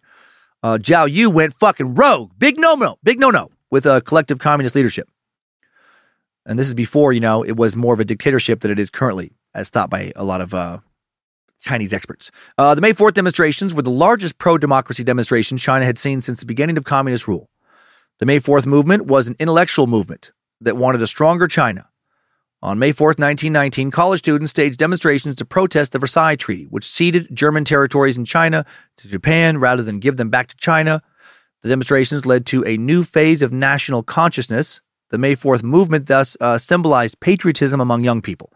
And the May 4th period was an era of intellectual debate concerning the roles of traditional Chinese culture, modern science, and Western-style democracy. Okay, cutting back to 1989 now. From May 5th through the 12th, but yeah, you can see why May 4th was an important day for these protesters. From May 4th to the 12th, 1989, students returned to classes, and according to PBS, the movement was in flux and lacks leadership. And if there had been a leader, you can bet your ass that guy would have been seriously re-fucking educated. More likely, he would have been, fucking disappeared forever or executed as a traitor. Over 60 different crimes were punishable by death in China, by the way, at this time. Despite the risks, some factions plan to demonstrate further and plan to hunger strike. While all this is happening, the party is also preparing for Soviet Party Secretary Mikhail Gorbachev's visit to Beijing. Big deal. Deng Xiaoping wanted to end the protest peacefully, at least he claimed that publicly, but insisted that the students had to get out of Tiananmen Square before Gorbachev. You don't fuck with Gorbachev's meeting with us. Do not embarrass me. But Zhao Yuyang was unable to convince the students to end their demonstrations before Gorbachev's arrival, which causes him to lose further favor with senior party members. May 13th, 1989, 160 students in anticipation of Gorbachev's visit started a hunger strike in Tiananmen Square. Their main reason was, quote, the government's failure to respond to requests for dialogue. One of the students' printed manifestos stated, "The nation is in crisis, beset by rampant inflation, illegal dealing by profiteering officials, abuses of power, corrupt bureaucrats, the flight of good people to other countries, and deterioration of law and order. Compatriots, fellow countrymen who cherish morality, please hear our voices." The students had garnered a lot of support, and important intellectuals, quote, pledged to help them, according to journalist Jan Wong, talking to PBS, who also said there's such a feeling in China about food because of the thousands of years of famines that we've had. So when the students went on their hunger strike, it really moved people to tears. And brave act. Hail Nimrod. May 15th, Mikhail Gorbachev arrives in Beijing. This is the first Sino-Soviet summit since 1959. Right? Long time. 30 years. This is another big deal. Huge deal. And the government cancels their plans to welcome him in Tiananmen Square because of the fucking pesky hunger strike. So they're embarrassed. It's a big uh-oh. A lot of expletives being bounced around party headquarters for sure. Jen Wong said, for the Chinese government, this was a big loss of face, very scary. They were aware of what was happening in the Soviet Union, and so were the Chinese people, that the Communist Party of the Soviet Union was more or less imploding. The party leaders were very frightened in China. Yeah, I bet they were. I'm sure they were very worried about being overthrown, and if they were going to be overthrown, decent chance they would be imprisoned, re-educated, or executed. May 16th, over 3,000 people now are participating in this hunger strike.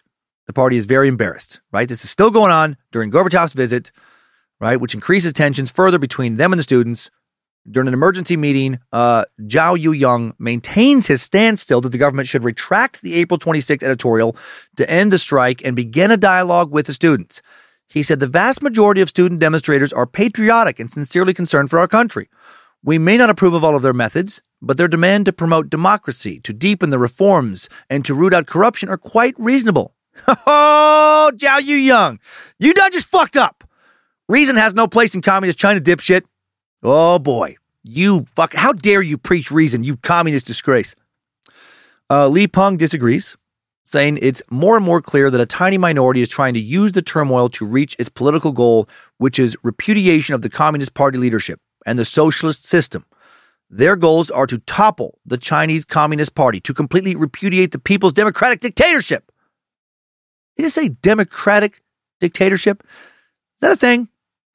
May 17th, 1989.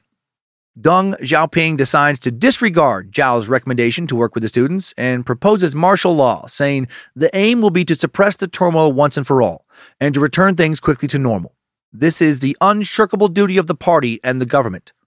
Zhao expresses his problems with his plan, but eventually says, I will submit to party discipline. The minority does yield to the majority. May 18th, Zhao Yuyang once again visits some of the protesters who are hospitalized due to the hunger strike. He attempts to convince them to end the hunger strike. He reportedly drafts a letter of resignation, but never sends it. Now Li Peng holds a televised meeting with student leaders in the Great Hall, but that also leads to no progress. That evening, the party elders and Politburo members meet and approve a declaration of martial law. Zhao Yuyang does not attend this meeting. And I respect, right, Zhao. Right, he's for sure my favorite CCP party member. May 19, 1989, the student leaders learn about the government's plan to declare martial law. They end their hunger strike and stage now a massive sit-in at the square. An estimated 1.2 million supporters come out, including police, military, and industrial workers. 1.2 million. How nervous are the CCP now? Zhao Yuyang again comes to the square, accompanied by Li Peng and future premier Wen Jiabao for a final appeal to get the students to compromise.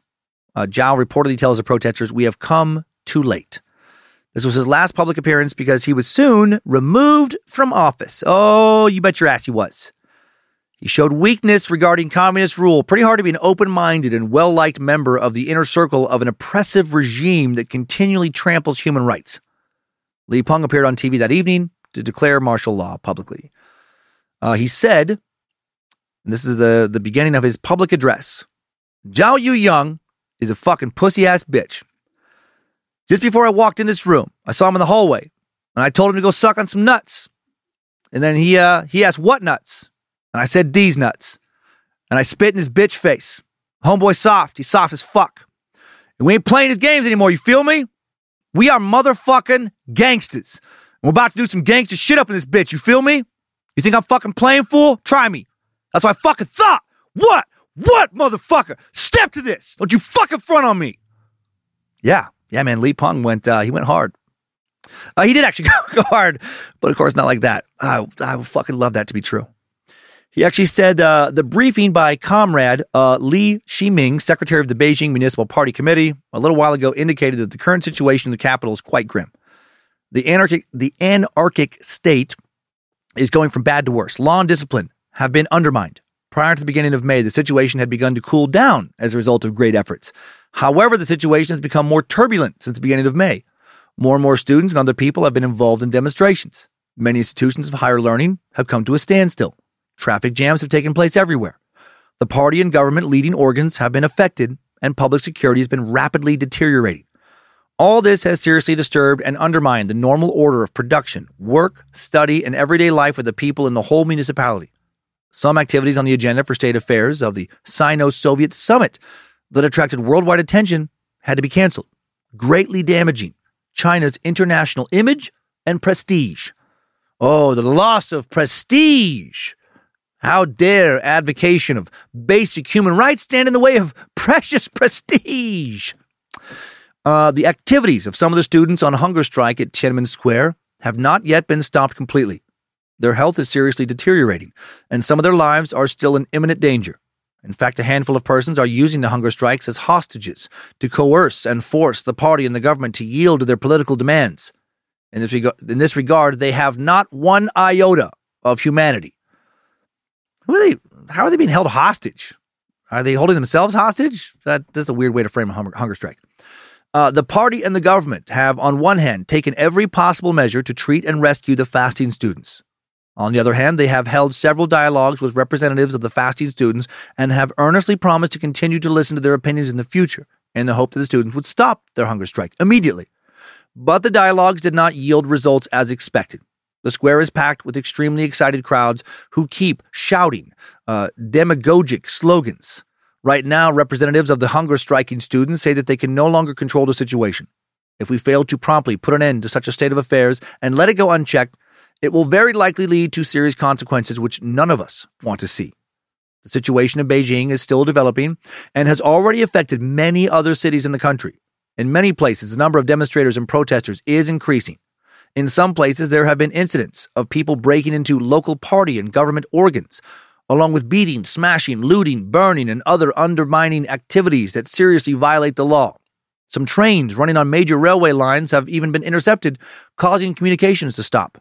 Something has happened to our trunk line, the Beijing-Guangzhou line. Today, a train from Fizhou was intercepted. The train was unable to move out for several hours. A lot of these accusations are pretty suspect. They're not verified. by Western sources. So it's just the communist leadership making these declarations and claims, the same leadership that controls the press, the same leadership that has a propaganda division, the same leadership that constantly suppresses factual information. So who the fuck knows if a lot of this is true? And then it continues, all these incidents demonstrate that we will have nationwide major turmoil if no quick action is taken to turn and stabilize the situation. Our nation's reforms and opening to the outside world, the cause of the 4 modernizations, and even the fate and future of the People's Republic of China, built by many revolutionary martyrs with their blood, are facing a serious threat. Our party and government have pointed out time and time again that the vast numbers of young students are kind-hearted, that subjectively they do not want turmoil, and that they have fervent, patriotic spirit wishing to push forward reform, develop democracy, and overcome corruption. Okay, well, at least now they're addressing, some truths. This is also in line with the goals to which the party and government have striven to accomplish. Bullshit. Bullshit. No, that's not true. Should be said that many of the questions and views they raise have already exerted and will continue to exert positive influence on improving the work of the party and government. However, willfully using various forms of demonstrations, boycotts of class, and even hunger strikes to make petitions have damaged social stability and will not be beneficial to solving the problems. Moreover, the situation has developed completely independent of the subjective wishes of the young students. More and more, it is going in a direction that runs counter to their intentions.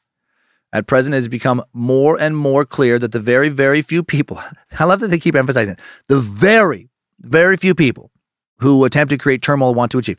It's like 2 or 3 dudes. Under the conditions of turmoil, precisely their political goals, which they could not achieve through normal, democratic, and legal channels. They love to use this democratic word. To negate the CPC leadership and to negate the socialist system. They openly promoted the slogan of negating the opposition to bourgeois liberalization. Their goal is to gain absolute freedom to unscrupulously oppose the 4 cardinal principles. They spread many rumors, attacking, slandering, and abusing principal leaders of the party and state. How dare they be critical of the government? At present, the spearhead has been focused on Comrade Deng Xiaoping, who has made tremendous contributions to our cause of reform and to opening to the outside world. Their goal is precisely to organizationally subvert the CPC leadership, overthrow the people's government elected by the People's Congress in accordance with the law, and totally negate the people's democratic dictatorship. I love that propaganda term, democratic dictatorship. That pairing of words makes about as much sense as cuddly executioner or healthy meth. He now says they stir up trouble everywhere, establish secret ties, instigate the creation of all kinds of illegal organizations, and force the party, the people, and the government to recognize them. In doing so, they are attempting to lay a foundation and make a breakthrough for the establishment of opposition factions and opposition parties. If they should succeed, the reform and opening to the outside world, democracy and legality, and socialist modernization will all come to nothing, and China will suffer a historical retrogression. A very promising China with a very bright future will become a hopeless China with no future. Fear, fear, fear. If we don't stop them, all your lives are ruined. Now I'm skipping ahead several minutes into the speech towards the end. He and other members just keep repeating all this same fucking propaganda shit we've already gone over. Keep painting protesters as dangerous radicals, and it's only a couple that are really the radicals. The rest are just, being misled by them. These radicals are determined to overthrow the government, to send China into economic freefall and anarchy, and, fucking everything you've ever loved is going to be destroyed. All your lives are going to be ruined. Is there anything corrupt politicians love more than selling fear in order to either get into power, get more power, or keep themselves in power? And all of this might have led to their regime crashing down, but something so much better could have risen in its ashes. So now the CCP wraps up the speech with, to restore normal order, to restore public order, to stabilize the situation in Beijing municipality, and to restore normal order, I keep saying normal order over and over, there is no choice but to remove a group of the PLA to the vicinity of Beijing, right? The People's Liberation Army. And then a minute or so later, the arrival of PLA troops in the vicinity of Beijing is definitely not aimed at dealing with students. They have not come here to deal with the students. Their aim is to restore the normal order of production of life, of work in Beijing municipality. At the same time, they aim to protect a number of important departments and major government organs. Therefore, the station of the PLA troops in the capital is aimed at maintaining public security. They are by no means directed at the students. Everyone will be able to clearly see their activities in the next few days. Everything's okay, everybody. If there's one thing the army is not in Beijing for, is to hurt anybody. Nah, their guns are just basic, they're freedom guns. They're democracy guns. They're definitely not like, pew pew die guns. They're there to just to help the students come to their senses and just let business as usual kind of move along in a very peaceful, loving way. No, we're not going to hurt anybody. That's the last thing that we want to do. You'll see. May 20th, 1989, PLA soldiers attempt to occupy Beijing for the first time in 40 years of communist rule, and they are met with resistance. Peaceful resistance, but a lot of resistance. Crowds of civilian protesters block their convoys. Protesters began talking to the soldiers, trying to explain why they should leave. Orville Schell, dean of the Graduate School of Journalism at the University of California, Berkeley, who was there in 1989, later told PBS, "You had these touching moments of the people appealing to the army to join them and feeding them and giving them water and saying, could be your son, could be your daughter. And you have these sort of doe-eyed, puzzled soldiers who are mostly country people who weren't experienced with big city life, just wondering what was going on here and not wanting to hurt anybody." And I watched some documentaries and saw these soldiers smiling with protesters, gladly accepting their food, laughing, smiling along with, singing with them, actually singing protest songs at one point. This was also fucking sad for a lot of these soldiers. They were being used by party leadership as pawns. I'm sure they were well aware if they resisted orders, they could be executed for being traitors. And the soldiers were ordered this time not to shoot civilians, even if provoked, this time. And they were unable to get to Tiananmen Square, like fully into the square, and then also unable to withdraw from the city because of all the roadblocks and such for almost 3 days. More embarrassment for the party. May 24th, the soldiers, they're able to leave Beijing now. The government views all of this, of course, as an embarrassment, another challenge to their authority. According to journalist John Pomfret, the party leaders feared that the whole edifice of communism was going to collapse. They needed to make a stand, and a bloody stand, to show their population, and effect, to cow their population back into submission. Exactly. That's what the massacre would be about. Submit. Right? It would not be about protecting anyone other than party leadership. It would be a powerful reminder of, you do not fuck with this regime.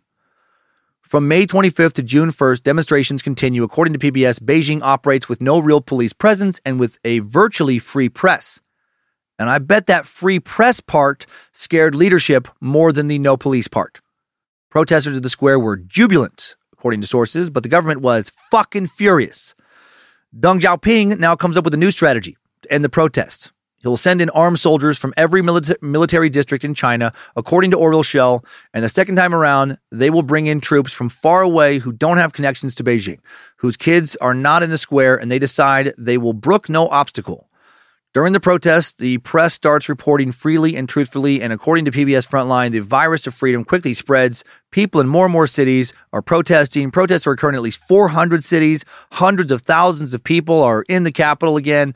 The feeling of revolution is in the air. The future of communism in China feels a lot more fragile than it did several months earlier, than maybe it ever had since those motherfuckers took over. PBS Frontline later reported in their Tank Man documentary, the students had started the protest hoping to cleanse the party of graft and corruption and encourage free speech.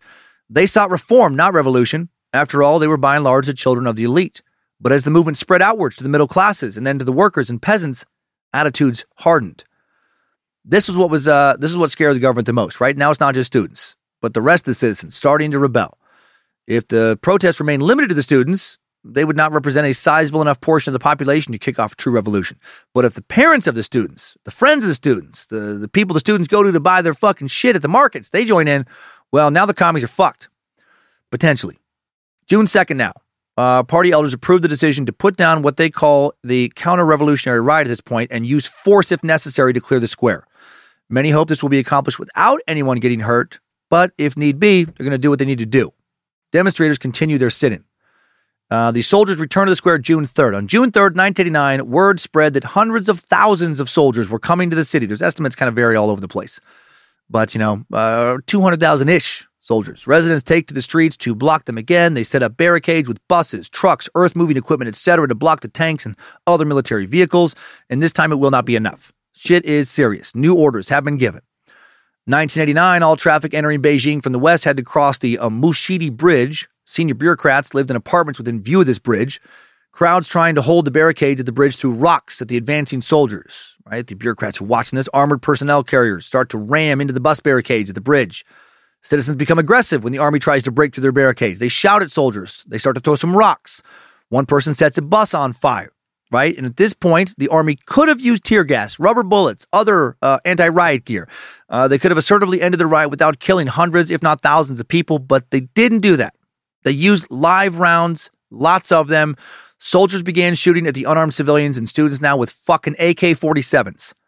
Sometime right after 9:30 that night, the first shots are fired. Protesters are surprised. They didn't expect to actually be, machine gunned by the fucking soldiers. However, instead of running away, a lot of people kept coming, right, to stop the soldiers, to help with the barricades. Soldiers now are shooting in all directions. Some civilians who were standing on their balconies just watching the protests from their fucking homes are shot and killed. Men, women, children, everyone's taking bullets. It's mayhem. And soldiers are using battlefield ammunition designed to cause as much injury as possible now. Human rights observer and professor of Chinese history at the University of British Columbia, Timothy Brook, said, "The first rounds of fire catch everybody by surprise. The people in the streets do not expect this to happen. Wounded civilians are taken by bicycles and pull carts to local hospitals, but the staff aren't prepared to deal with such severe injuries, and so many of them. An unknown number of people are killed at the Mushidi apartments, which had the highest casualties that night. The soldiers were told that the government didn't want any bloodshed, but also ordered to clear the square by 6 a.m. or else, right? And sending with tanks and guns. So bloodshed, clearly a real possibility, a likely scenario.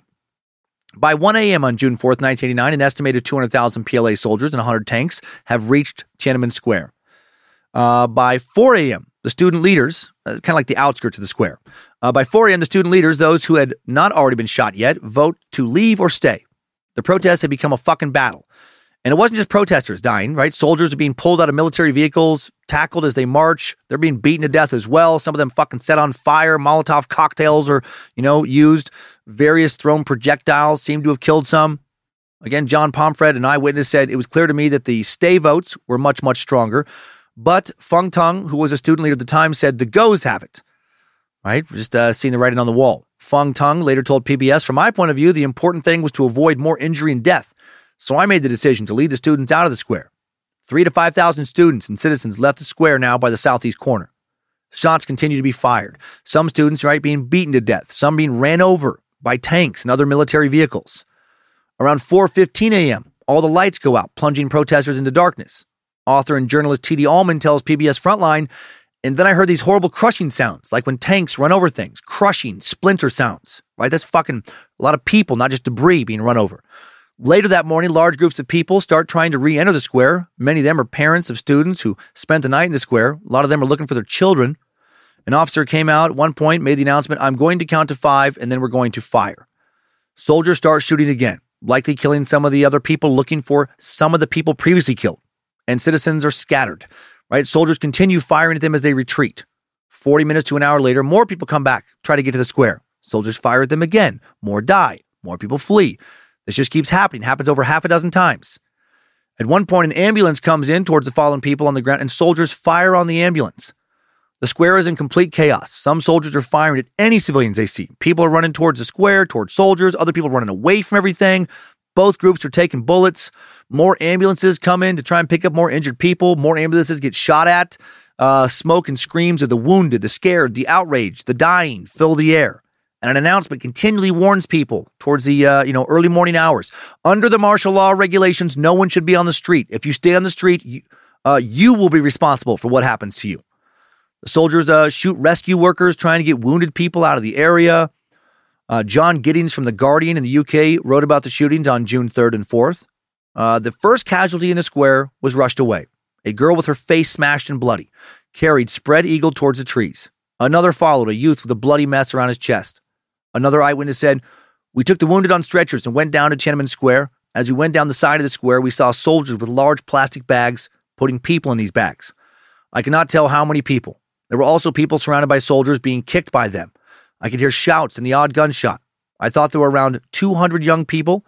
In early July, I heard from public security sources, the police, that they had all been executed on June 9th in a rural district near Beijing. They included students and residents of Beijing." By 5:30 a.m. on June 4th, the PLA had accomplished its mission with a half hour to spare. The protest had been completely shut down. The square was cleared. And many other protests around China were also very likely violently suppressed. By this time, they just didn't have Western journalists to document it. Here's another eyewitness account of this Beijing massacre. It comes from Zhang Boli, deputy director of the student hunger strike. Boli spent 2 years on the run and eventually moved to the U.S. after these protests. Free from worrying about the CCP executing him now, he spoke with BBC's Chinese service about what he witnessed at the square that night. Right? This shit's intense. He said, while we were making preparations, news came from all sides saying that the troops had started to open fire. I remember many students ran to the square with blood running down their faces. In some places, troops were shooting, and in some places, there were clashes. Zhang Hua had actually been beaten up. When he ran to the square, his face was full of blood.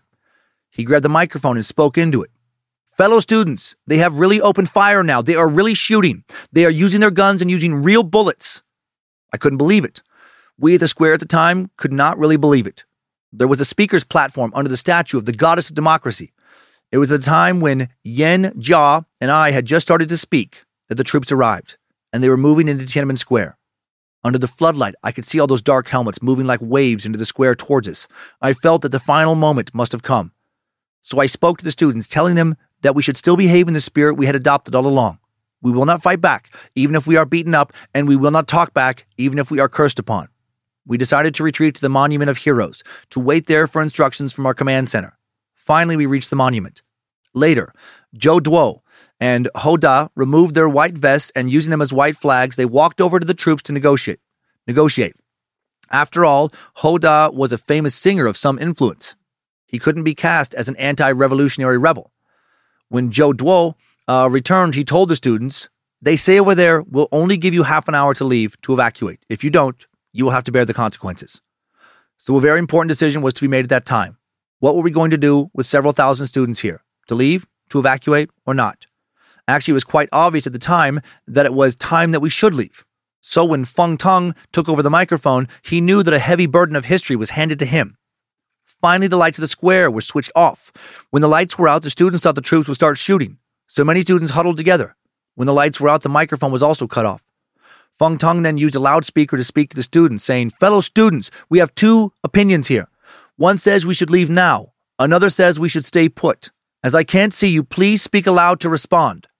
I will first say, we will not leave. If you agree, please say aloud, we agree. Then I will say, we will leave.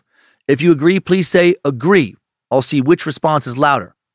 Actually, it was not easy to tell which response from the crowd was louder. That's crazy that so many people still wanted to stay. Feng Tong quickly made a wise decision because they're unarmed. He said, I am standing here. This is the highest place. I could hear the response for us to leave was louder. So the command center have now decided we should leave. After it decided that we should leave, they left only a very small gap for us to leave, just about as wide as this room, but nobody dared to move at first. After all, the troops were still in the distance. They had not met us face to face yet. We could only see the helmets. Whoever was first to move and leave might be mistaken by the troops in the distance as a move to challenge them. And if the troops were to fire, those in the front would be the first to be killed, wouldn't they? But there was nothing else the people at the command center could do, so they led the way to leave first. All the people at the command center formed a line. They included students who were protecting the command center. These were students from the Beijing Sports College and were called the Pickets. All those in the first three rows to come out were later listed as the most wanted criminals by the Communist Party.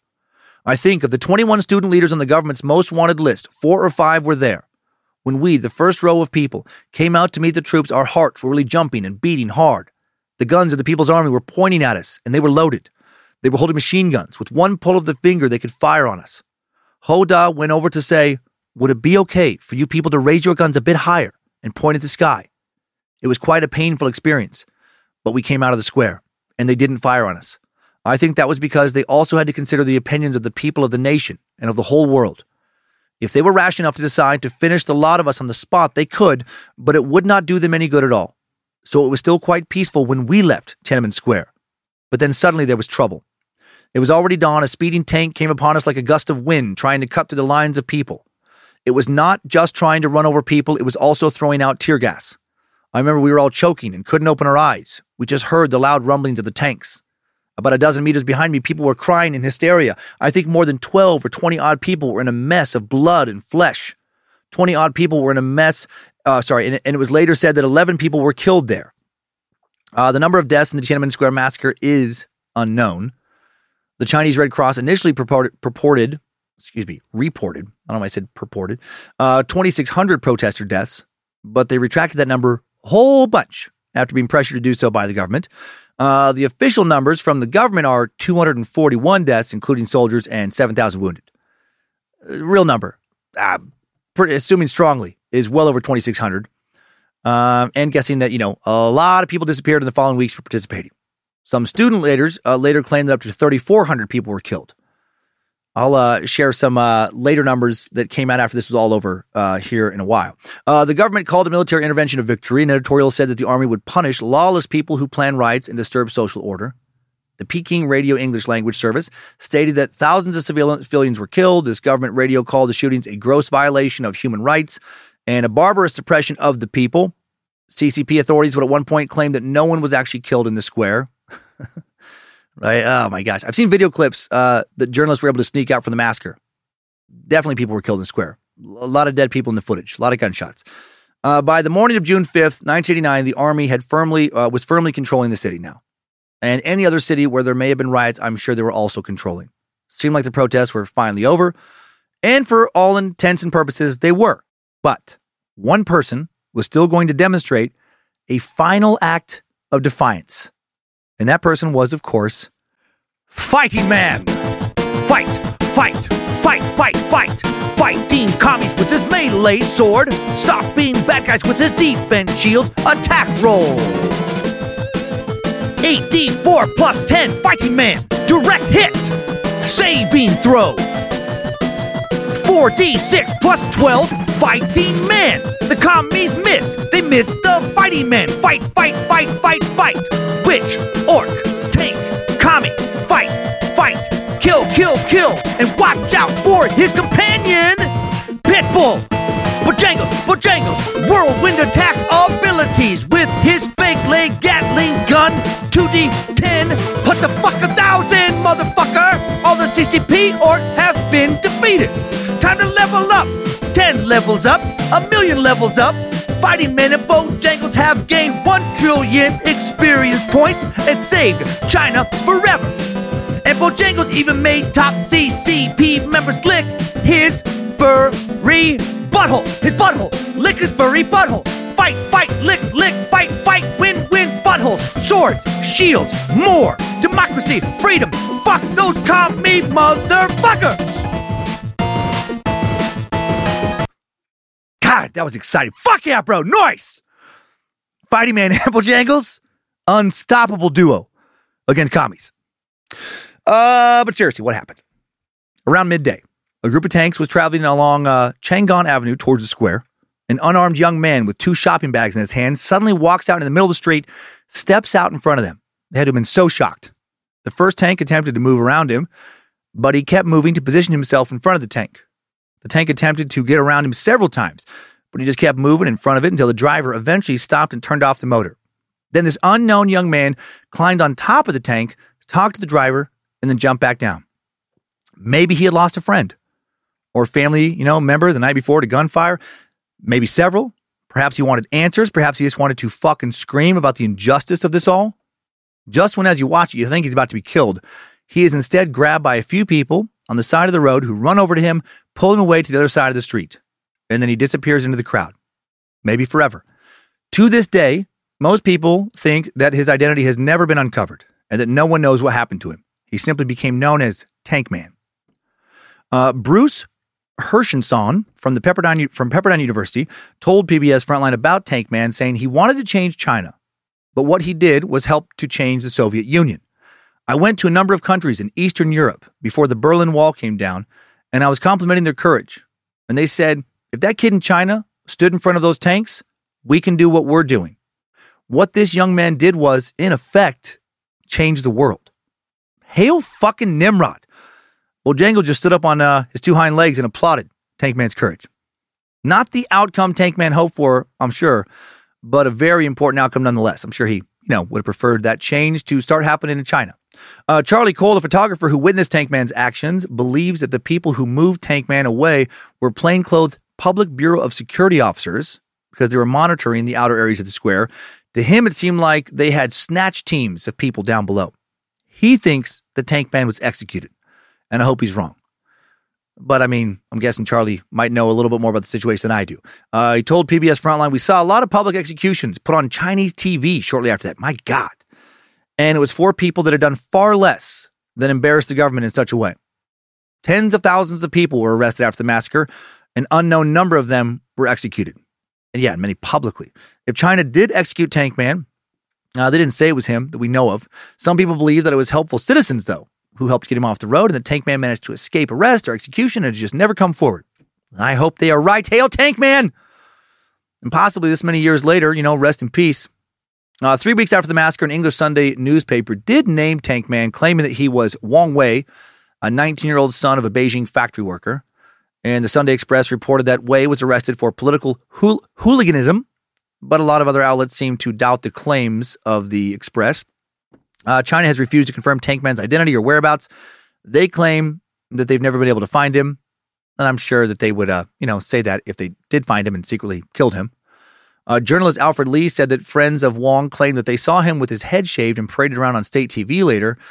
British Prime Minister Margaret Thatcher congratulated Alfred Lee on his discovery. Alfred Lee told PBS, I published the name Wang Wei after speaking to 3 excellent contacts that I had in Beijing. These contacts were very close to what was happening in Tiananmen Square at the time. I knew that once his name had come into the public domain, the Chinese authorities wouldn't be able to do anything to him. I don't know if that's true.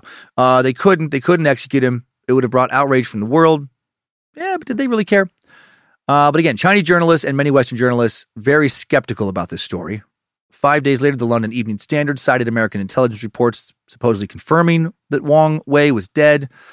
The article was attributed to Beijing correspondent John Passmore, but then Passmore told Frontline that he does not remember that article, and he didn't write it because he didn't have American intelligence sources. He said he didn't know Wang Wei or what happened to him. When the interviewer asked him if it was normal for reports to be attributed to journalists who didn't write them, Passmore answered, oh, absolutely. It looks so much better if you've got a man out in Beijing and he's written this report. But the report may have come from anywhere. Sometimes it's done out there, sometimes it's done in the office. In 1990, Jiang Zemin, future president of China, was asked by Barbara Walters what happened to Tank Man. And he answered, I think this young man may be not killed by the tank. Walters said, no, but did you arrest him?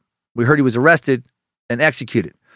And Zemin said, well, I can't confirm whether this young man you mentioned was arrested or not. Walter said, you do not know what happened to him? And Zemin said, but I think never killed. And then Walter started to say something else. He's like, bitch, shut the fuck up. You know who I am? You don't fucking question me. No, he just never said. This was the last official statement on the subject. And I don't think we learned anything from it. June 9th, 1989, Deng Xiaoping appears for the first time since the declaration of martial law. He praises military officers and blames the chaos on counter-revolutionaries who wanted to overthrow communism. After the protests, the authorities started to search for people involved in the demonstrations. Thousands are detained, tortured, imprisoned. Who knows how many executed after being charged with various counter-revolutionary crimes. The Chinese authorities have never given an official number to how many people were detained, tried, or executed since, around this June 1989. The relatives of the people who were shot were not allowed to seek any form of justice and are not able to openly mourn family members even. I did read some stories that for years in communist China, if your relative was executed by the state, you also had to pay for the fucking bullets used to kill them. Man, that's dark. June 13th, 1989, the Beijing police issued a most wanted notice for 21 student leaders. Some of them had already fled to, a handful of them fled to the west via Hong Kong. Most were still in the country, and supposedly 14 were arrested. Number one on the list, 20-year-old Wang Dong, who would be sentenced to 4 years in prison, where he was seriously re-educated, and he hasn't protested shit since that I'm aware of. About 1,600 people were arrested, according to National Geographic. However, History.com reports that up to 10,000 people were arrested. Just over 6 years ago, October 15, 2016, China released the last protester in prison that we know of from the Tiananmen Square protests. Then 51-year-old Miao Doshuen, who had served 27 years in prison. Miao was accused of arson after he threw a basket at a burning tank. According to Simon Denier from the Washington Post, Doshuen suffered from hepatitis B and was very mentally ill from all of his re-education by the time he was released. He had been tortured for God knows how long because he consistently refused to admit guilt. Leaders around the world condemned China after the Tiananmen Square massacre. President Bush denounced the soldiers' actions in the square. He suspended military sales, placed an embargo on weapon sales, and high-level exchanges stopped with Chinese officials. Zhao Yuyang, the one CCP official who seemed to have really tried to help avoid bloodshed, he would die January 17th, 2005, and he lived the last 15 years of his life since the protests under house arrest, punished for advocating reason and empathy and dialogue. He eventually came to hold a number of beliefs that were much more radical than any positions he had ever expressed while in power. He came to believe that China should adopt a free press, freedom of assembly, an independent judiciary, and a multi-party parliamentary democracy. And hail Zhao Yuyang. Rest in peace. Bojangles salutes you. Zhao tried. He actually tried to do the right thing and paid for it. His memoir was published posthumously. I think I caught myself on that one. In 2009, titled Prisoner of the State, The Secret Journal of Zhao Yuyang.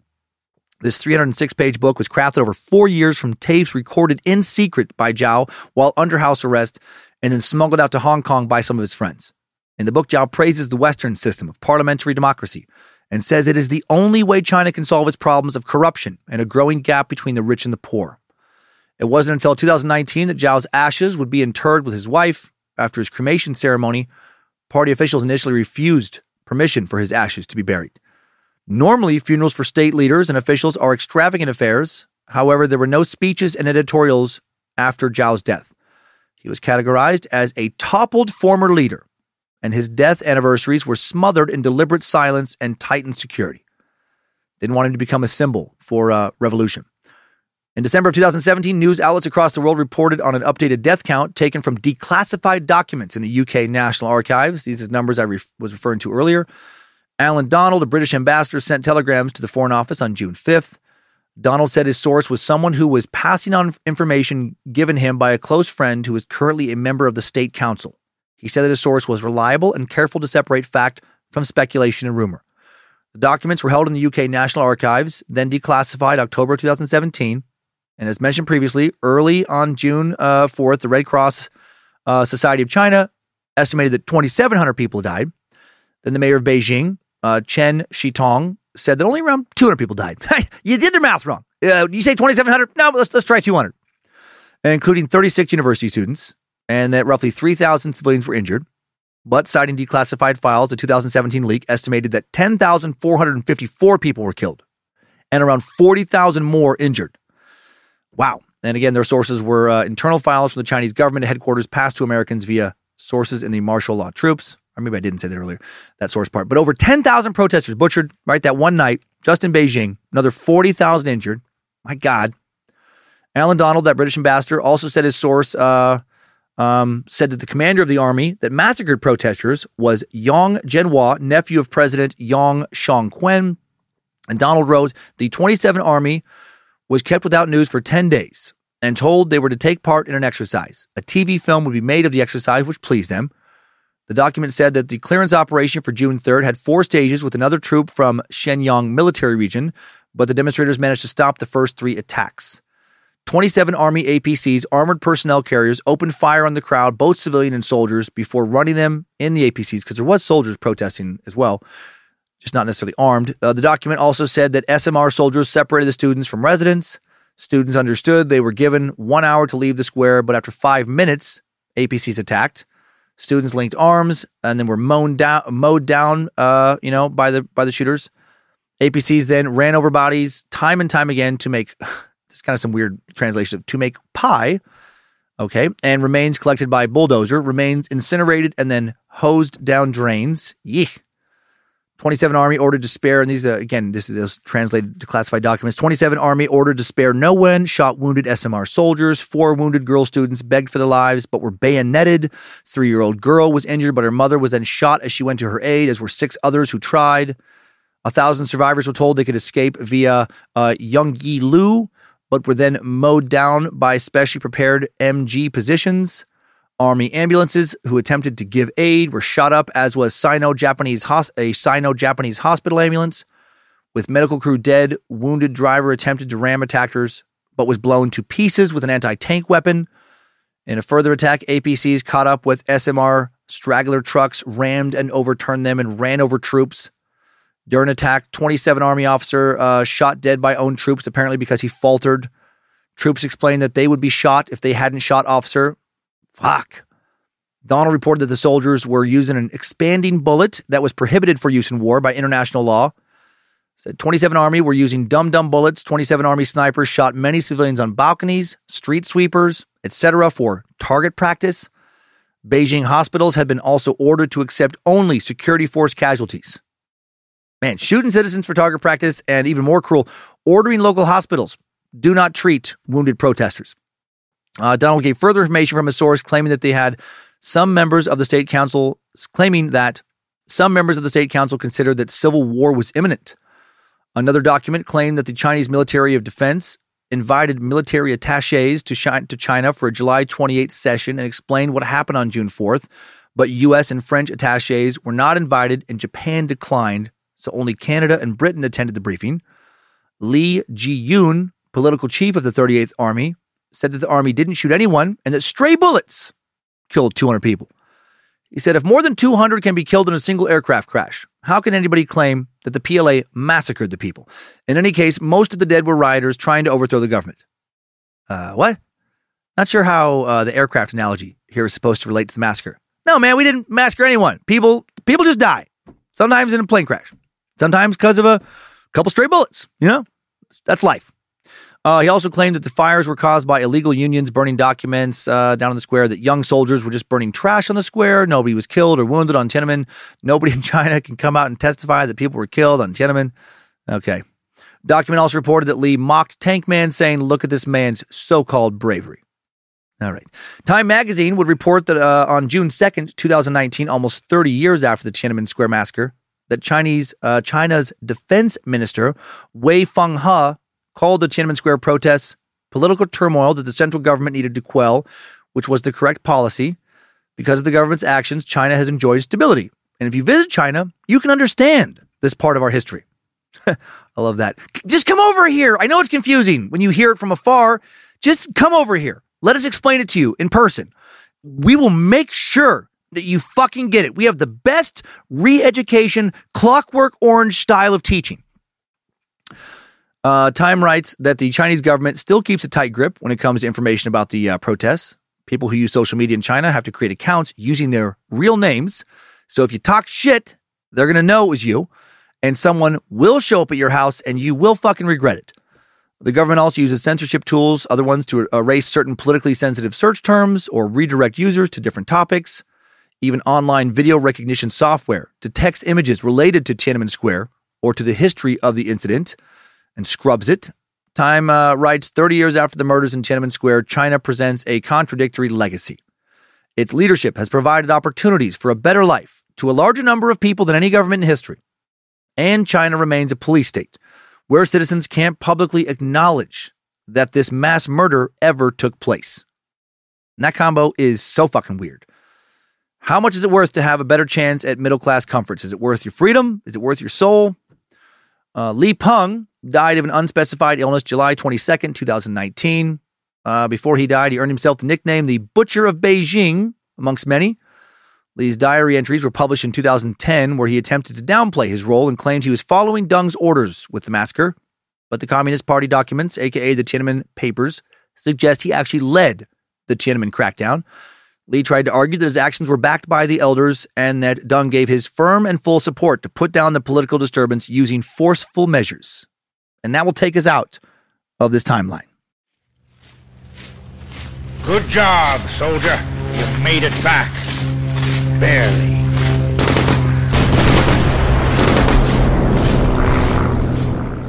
So now let's talk a bit about what followed the massacre in China. Afterwards, there was a brief period of hope that some real change would occur. Chinese novelist Ma Jian, who was there in 1989, recalled, there was a euphoric sense that after decades of tyranny, the Chinese people had found the courage to take full control of their lives and attempt to change the fate of their nation. Every person in that crowd was later a victim of the massacre. Whether they lost their life on June 4 or survived, their ideals shattered and their souls scarred by fear. Ugh. After the massacre, Deng Xiaoping focused on building up China's economy. Dean of the Graduate School of Journalism at the University of California, Berkeley, Orville Schell, we've heard from him before, said this was Deng Xiaoping's great moment of genius. After the massacre, he in effect said, "We will not stop economic reform. We will, in effect, halt political reform." What he basically said to people was, folks, you're in a room. There are two doors. One door says politics. One door says economics. You open the economic door, you're on your own. You can go the full distance, do basically whatever you want. Get wealthy, help your family, have a bright future, move forward into a glorious future. If you open the political door, you're going to run right into one obstruction after another, and you're going to run into the state. And that's what China has today, right? A fair amount of economic freedom, the ability to build great wealth. But even with great wealth in China, you still have very little political freedom. The state owns the land beneath your home and business. You can't openly criticize the state without retribution, without, great risk of retribution. And you can still be sent off to a, re-education camp without a trial, which happens often. Deng's economic reforms were meant to buy the Communist Party a new lease on life. It would help the people, but at the same time, they could not push for political reform or challenge the party in any way. And this policy has worked economically. China's economy has grown rapidly. Time magazine wrote, to survive the upheaval, its leadership rewrote their social contract. The post-Maoist effort of reform and opening up, whereby China established its own brand of market economy socialism, was ultimately accelerated, but at the expense of political reforms. By some measures, the trade-off was extremely successful. At the time of the Tiananmen rallies, China's GDP per capita compared unfavorably to Gambia's. By 2030, if not before, many indicators predict China's economy will eclipse the U.S. PBS Frontline reported in their 2006 Tank Man documentary, never in the course of human history has a larger number of people gained more wealth in such a short time. Since 1989, China has seen the emergence of a new middle class, estimated at over 200 million people. This particular social contract, right, economic reform in exchange for forgetting about Tiananmen Square and maintaining the power of the party, has mainly, though, benefited the upper and middle classes. When state-owned industries were overtaken by Western companies, 30 million people working the lower class lost their jobs. According to Nicholas Bequelin from Human Rights Watch, this led to the development of two Chinas, which we have today, China A and China B. China A is the big cities with businessmen and foreign governments. People from foreign governments, they face urban problems that many developed countries face, like urbanization, traffic, crime, education, and health, but they're doing very well financially. China B is the majority of the country, and they live outside the cities, out in the country, and deal with a lot of poverty. Not nearly as much extreme poverty as they used to overall, but they still deal with a lot and deal with a, lack of economic opportunities because of all the opportunities in the cities. They suffer from a lack of education, lack of clean drinking water in many cases, lack of basic economic resources, infrastructure, etc. And many factory workers who contributed to China's great economic success are currently suffering, working long hours for extremely low pay in filthy and dangerous conditions. Young women make up a large number of these workers. They're wanted for their energy and speed. Many people travel from rural provinces to the cities for factory jobs and then send home money to their families before these factories just kind of fucking break down their bodies. A lot of them live in crowded dorms and work long hours. But overall, the economy is up. Up to a point that historically leads to more political freedom. In most cases, Time reported that several years ago, China leapfrogged what is called the political transition zone. I did not know about this. This is levels of income that generally show when authoritarian states begin to transition to democracy. Democratic transition becomes historically much more likely above $1,000 per capita and more likely than that above $4,000 per capita.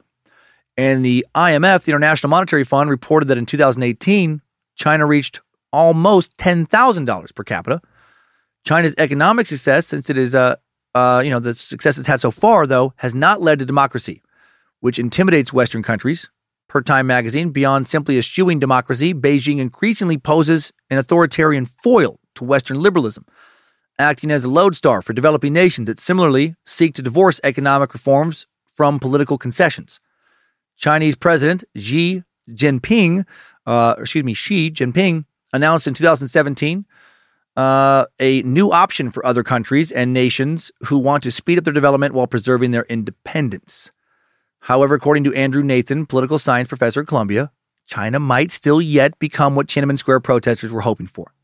He says that, the Chinese government is strong, but the people's loyalty is based on growing wealth. And due to economic troubles, pollution, and corruption, there are some doubts or anxieties about Xi Jinping's ability to continue fulfilling the prosperity for loyalty bargain that they have.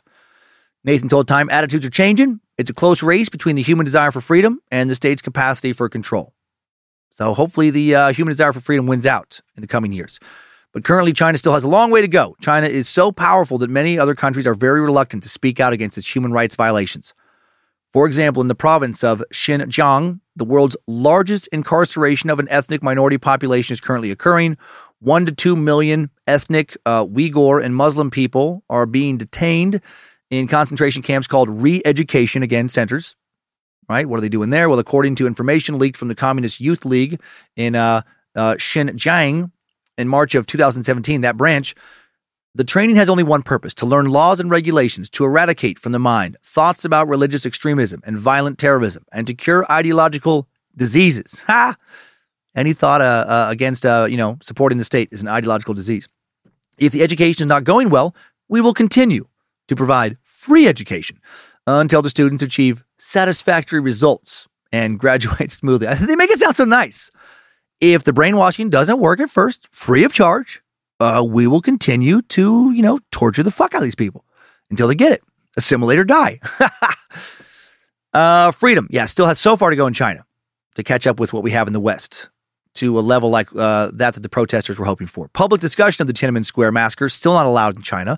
Many people have been imprisoned for commemoration of the massacre or questioning the government's official conclusions about the massacre.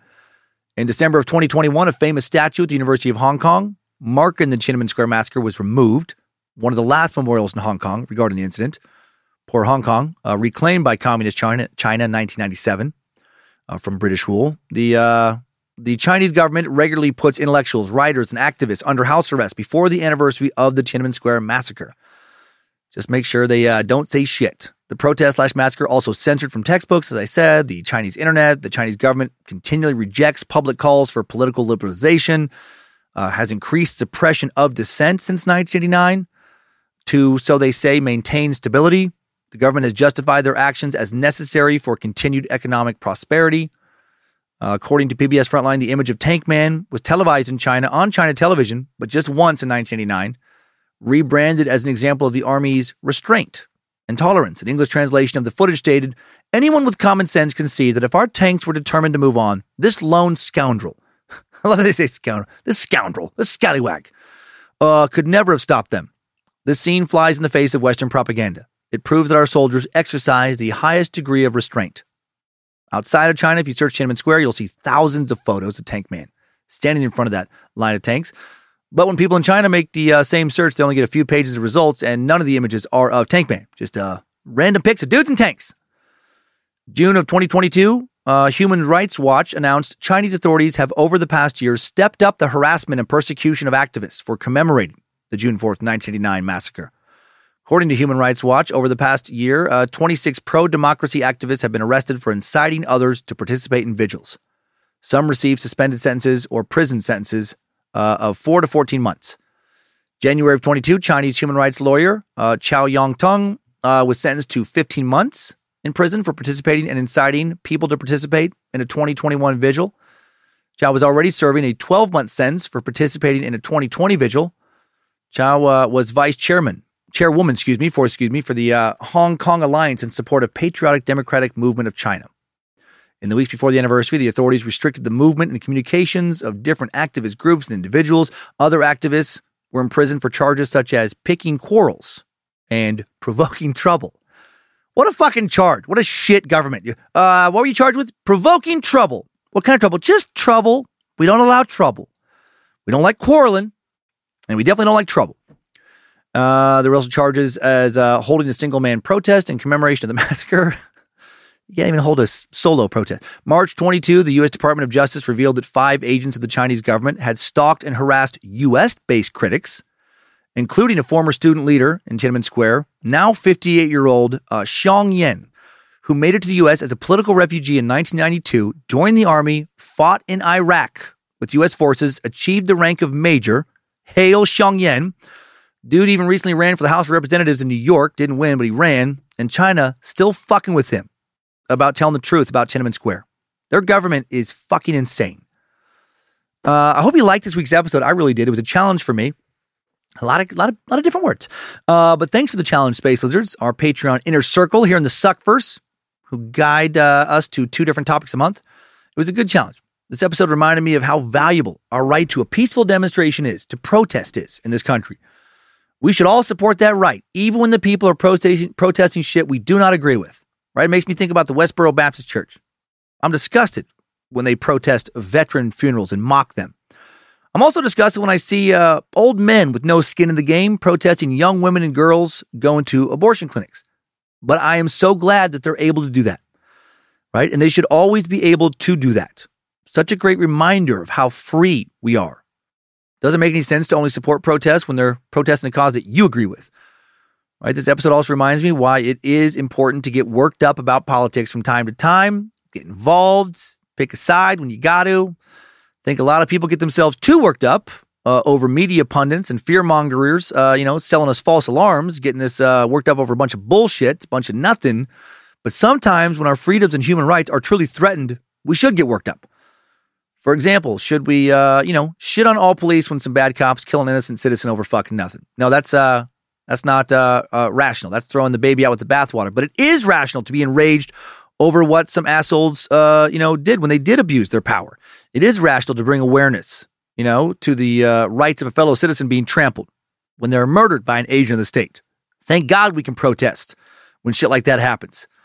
We can protest, over, not having to take a shot to keep our jobs. We should be able to protest that as well. We should be able to protest whatever the fuck we want to protest. And when we witness a protest we don't agree with, we should rejoice. Be glad that the next time around, maybe we'll be the one able to make our voice heard and not have to worry about the military sending in fucking tanks to run us over and literally gunning us down on the street. America has problems. Every nation has problems, America, of course, has problems. It's a big-ass melting pot. Has a massive, unruly economy, a lot of different opinions trying to be catered to by just one government. There's always going to be a bit of a mess in that regard, but holy fuck, do we have it a lot better than China has it. Imagine going to jail for doing something like holding a vigil for the memory of Martin Luther King or for the victims of U.S. internment camps for Japanese citizens. Imagine not being allowed to post a pic of your grandpa on Instagram who was sent to one of those camps during World War II. Or imagine if George Floyd was your uncle and you would go to jail for talking about how he died publicly or for posting something online about it. That is China. That is daily life there for almost 1.5 billion people right now. Man, fuck their communist bullshit government. Give me freedom. Even if it means less state economic support, still give me freedom. So important to me to be able to say what I want to say, right? I make a living saying shit that would get me imprisoned and re-educated in China on a weekly basis. And you should want me to be able to say whatever the fuck I want to say too, especially when you don't agree with it. When you find it heinous.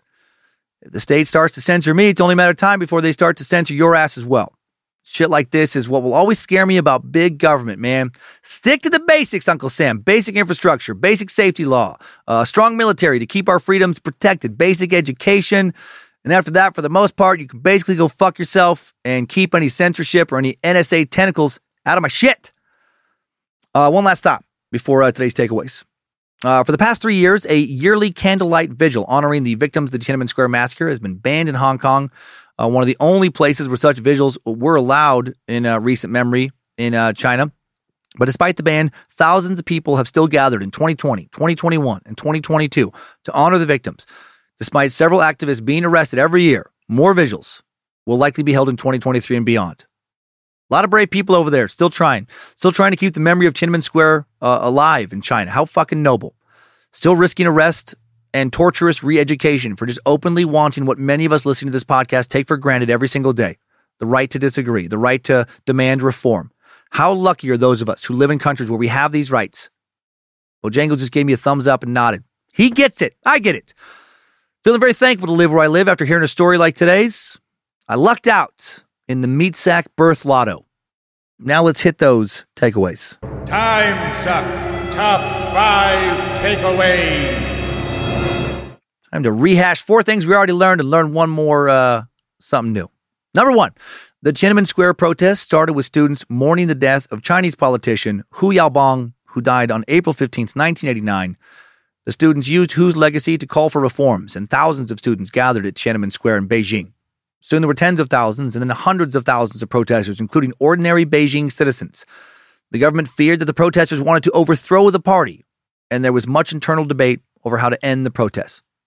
Number 2, Party General Secretary Zhao Yuyang supported the student protesters, calling them patriotic, urging his fellow politicians to listen to their demands.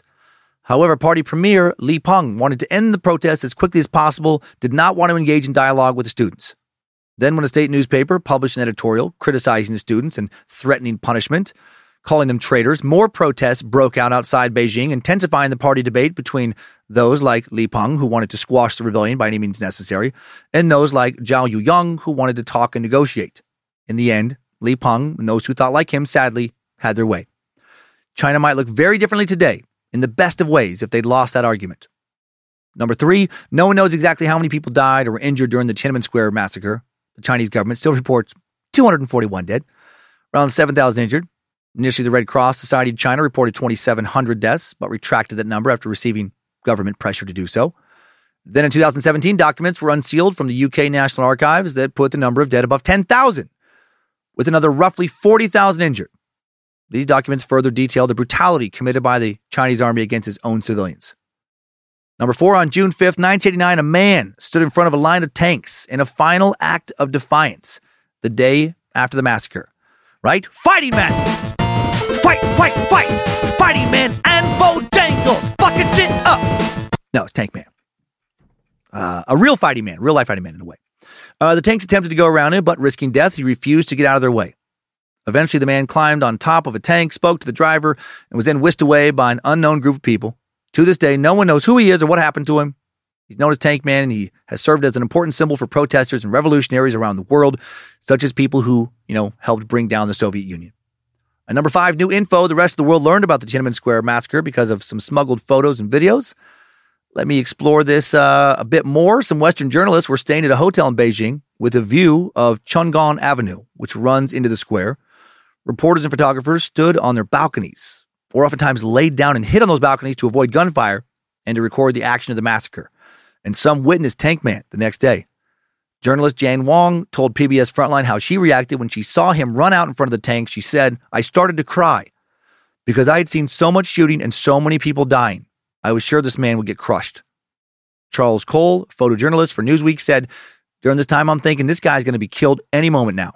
And if he is, I just can't miss this. This is something that he's giving his life for. It is my responsibility to record it as accurately as possible." Charles captured one of the world's most famous images, the young man bravely standing right in front of a tank.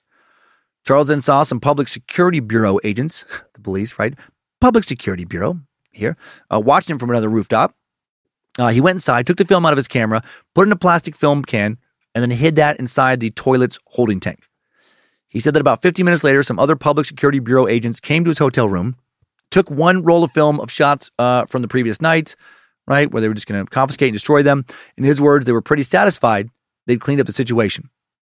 After the PSB took Cole's roll of film, he was forced to sign a confession that he was photographing during martial law, and he had his passport confiscated. A day and a half later, after he gets things squared around and can return home, he goes back to the hotel and sees that no one has, thank God, flushed the toilet, and the film is still there. Floating there in the water. Cole then had the film developed at the AP office in Beijing, secretly had it sent to Newsweek, and won the 1990 World Press Photo of the Year. Jeff Widener, a photographer located in Hamburg, Germany, also captured an iconic Tank Man photo. He was an AP photographer at the time, and he was actually annoyed that someone stepped into his shot of the approaching tanks. Turned out to be Tank Man. Widener said that he had been in Beijing for the past week, was injured during the massacre, saying, "I was hit in the head by a protester's rock early the morning of June 4th. I was also suffering from the flu, so I was quite ill and injured when I photographed Tank Man from the 6th floor balcony of the Beijing hotel." American exchange student Kirk Martson helped Widener sneak into the hotel, where he had the best view of the square. The government was trying to control how news got out, and a few days before the crackdown of the square, China tried to stop all American news outlets from broadcasting in Beijing. Widener said that there was a big risk of being arrested and having your film confiscated. So Kirk Martson put Widener's film in his underwear and smuggled it out of the hotel, right? And then eventually the pictures are, seen worldwide, and Jeff's photo is nominated for a Pulitzer Prize. He said, "Though I knew the picture was highly acclaimed, it wasn't until years later when I saw an AOL post where my image was named one of the top 10 most memorable photos of all time. That was the first time that I realized I'd accomplished something extraordinary." Man, so much respect to the journalists and others who risked arrests, who knows what else, to get the truth out. Hope that someday soon, China's communist rule will come to an end and these pictures and the story can be shared with the people who deserve to see the pics and hear about all this the most. The people who actually live in China.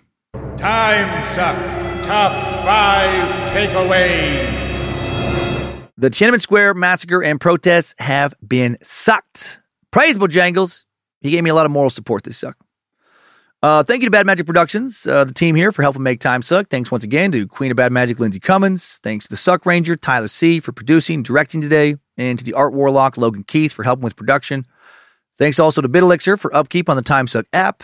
The Art Warlock, again, for creating the merch at badmagicmerch.com and helping run our socials with the Suck Ranger and a team managed by our social media strategist, Ryan Handelsman. Thanks to producer Olivia Lee for the initial research this week. And thank you, Olivia, for finding a great pronunciation guide for Chinese words, names specifically. Also, thanks to the All-Seeing Eyes moderating the Cult of the Curious private Facebook page, the Mod Squad, making sure Discord keeps running smooth. Met a lot of the Discord people lately, and they are fucking awesome. And everyone over on the Time Suck subreddit and the Bad Magic subreddit. So many fantastic sacks. Doing a lot for this community. Just heard about more sacks building great relationships, great friendships at some recent meet and greets. Next week on Time Suck, we go deep in the history of true crime to a case of two young men from Chicago, Nathan Leopold and Richard Loeb. Leopold and Loeb, who thought they had come up with the perfect crime in the spring of 1924. Something that would never be attributed to them. Something that would confuse the fuck out of investigators and the world at large. Something that would be written about in the papers for years to come. And it would be written about, these teenage boys, Nathan Leopold and Richard Loeb, would shortly be discovered as the murderers of 14-year-old Bobby Franks. To many, this crime was just so senseless. Richard and Nathan had, and yes, I do love that we got a fucking dick in here at the end. Richard and Nathan had everything going for them. They'd both graduated college as young teens, 14 and 15. And were getting advanced degrees. They were smart, came from wealthy, well-connected families. Even if they'd never gotten any professional success, they were sure to live a life of luxury and ease, but that would not happen. They would go to prison. After Nathan Leopold became convinced that, through a misreading of philosopher Friedrich Nietzsche, or Nietzsche, both pronunciations are acceptable, he and Loeb were Nietzsche's supermen. He thought a class of superior people who could do whatever they wanted, didn't have to follow society's rules. Wrapped up in their delusion, pushed on by each other, much like murderous couple Fred and Rose West, they soon formulated a complicated plan that would end in the murder of Loeb's 14-year-old second cousin. A murder they thought was the perfect crime. And they might have gotten away with it if Nathan Leopold hadn't dropped a pair of very special eyeglasses near the site where they dumped Bobby's body. How did they come up with this plan? Is there any such thing as the perfect crime? And what insane theories did the 1920s media come up with to explain this senseless murder? All of that next week on Time Suck. And right now, let's head on to a very entertaining edition of some Time Sucker updates. Updates? Get your Time Sucker updates. Bunch of silly, lighthearted updates this week that I just found very entertaining. Starting with Space Lizard Sack, Rebecca Malsh, who got. Rebecca writes, "Well, Dan, you got me. After being a loyal space lizard for the past several years, I never thought that I would fall prey to Cummins' Law, but I guess you can't outrun fate." I was listening to the latest episode on Patrick Kearney while driving to work, and I finished the episode right as I pulled up to the office. Because of past victims, I always make sure to hit pause or stop on the app and then clear the app from my phone before opening my car door to make sure the app doesn't start randomly playing again. As I was leaving for lunch today, I got into my car while on the phone, and my Bluetooth picked up. No big deal, right? Wrong. As I approached the drive-thru to order, I quickly hung up. And as they said, "Welcome to Smoothie King, what can I get you?" Time Suck resumed playing at top volume with you saying, "Do you think he ate out the dog's butthole?" Followed closely by, "Yeah, he tossed his fucking salad." I'm frantically trying to pause the app and turn down the volume at the same time as the girl goes, "What was that?" But you just kept blasting through the speakers, now saying, "That's right, he tossed his furry salad." I finally was able to pause the app, praying that the girl did not hear a word of what had just happened. Meekly ordered my smoothie and pulled forward. I wanted a strawberry smoothie. Based on the look on her face when I pulled up, she definitely heard. I shamefully took my smoothie, drove away. I don't think I'll be able to show my face at that Smoothie King for quite some time. If you can, please give a shout out to my husband, Brad. He is an amazing partner and a wonderful dad. We both listen to Time Suck, and getting a shout out would mean a lot to him. Thanks for all you do and keep on sucking. Just maybe not in hairy dog buttholes. I don't think Bojangles would like that. Rebecca. Well, thank you for the laughs, Rebecca. I think you should go back to that Smoothie King ASAP. And this time, I think you should be dressed up in some kind of puppy play outfit and listen to hardcore dog-centric sex talk. Really double down on being super into furry buttholes. And also, hi, Brad. Thanks for being an amazing partner, wonderful dad. Yay, amazing partners and fathers. Hail Nimrod and hail Lucifina. Rebecca, you silly, furry little butthole licker, you. Okay, sometimes the suck hurts you in life. Other times, though, it helps. Like with fast-moving meat sack Matthew, who writes, "What's up, Suckmaster? I want to tell you about how getting Cummins lawed kept me from going to jail. That might be a little bit of an overreaction, but hey, it sounds cool, okay? Here's the story. I live in Scottsdale, Arizona, and was heading up to Vegas for a weekend with some friends. Sounds fun.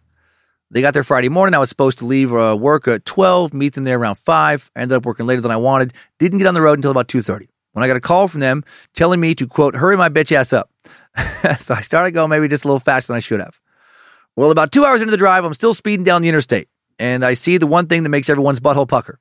Flashing lights behind me. I pull over, and when the officer comes to the window, he sees the body slumped over in the passenger seat, and I just say, what is big deal? We'll wrestle bits, maybe do a bit of stabbing, then I come inside pants. JK, I like to JK sometimes too. No, he comes to the window, and as I was trying to pull up the insurance on my phone, the Amanda Knox episode I was listening to starts to play, and you're teaching your amazing language class, which made the officer laugh. He got all the information, walked back to me with just a warning letter, and then said, do better than that. Nimrod would not approve. I was going well over the speed limit, so shout out to Officer Badass, you beautiful meat sack, for letting me off with just a warning. Thanks for all you do, Suckmaster, and the whole Bad Magic team. Life has been kicking me right in the balls, it feels like recently, and listening to Time Suck and your comedy never fails to get my mind off the bad shit going on. Your loyal listener, Matthew. Oh, well, thanks, Matthew. It is such a reminder. I'm very excited, actually, even though I'm doing this new hour of stand-up on the road, to write the next hour. And I find this current hour, gets a lot of laughs, but I want to make the next, I don't know, sometimes with stand-up, I lose perspective on how it is just so healthy and needed in life, just to be able to laugh at someone's sense of humor. So it definitely motivates me to keep doing it. Glad you didn't get a ticket. Hope you had a blast in Vegas, right? Showbiz. That town can obviously get pretty crazy in a good way or a bad way. Hope Lucifina didn't get you into too much trouble there. And now for another Cummins Law victim. Let's hear from funny front butt dump Whitney, who writes, let's just skip the niceties and get into it, cocksucker. I found your podcast recommended in the last podcast on the left Reddit thread. That's cool. I started binge listening from the beginning because OCD. I will never understand meat sacks who bounce around and listen backwards. Yuck. Anywho, I am now of the lizard variety and have far too much merch that makes people squirm. Thanks, R. Warlock. You've gotten me so many fucking times with the lies that come out of your mush mouth, you asshole. I hope someone is making a list of your goddamn tricks and lies with episode numbers so listeners can check how we score on the stupid and gullible scale. First, front butt dump. I will never not think of that about vaginal births. Vaginal births happens to be a large part of my life. I am a labor and delivery nurse, you bastard. Second, most embarrassing shit ever. Like many before me, Cummins Law got me good.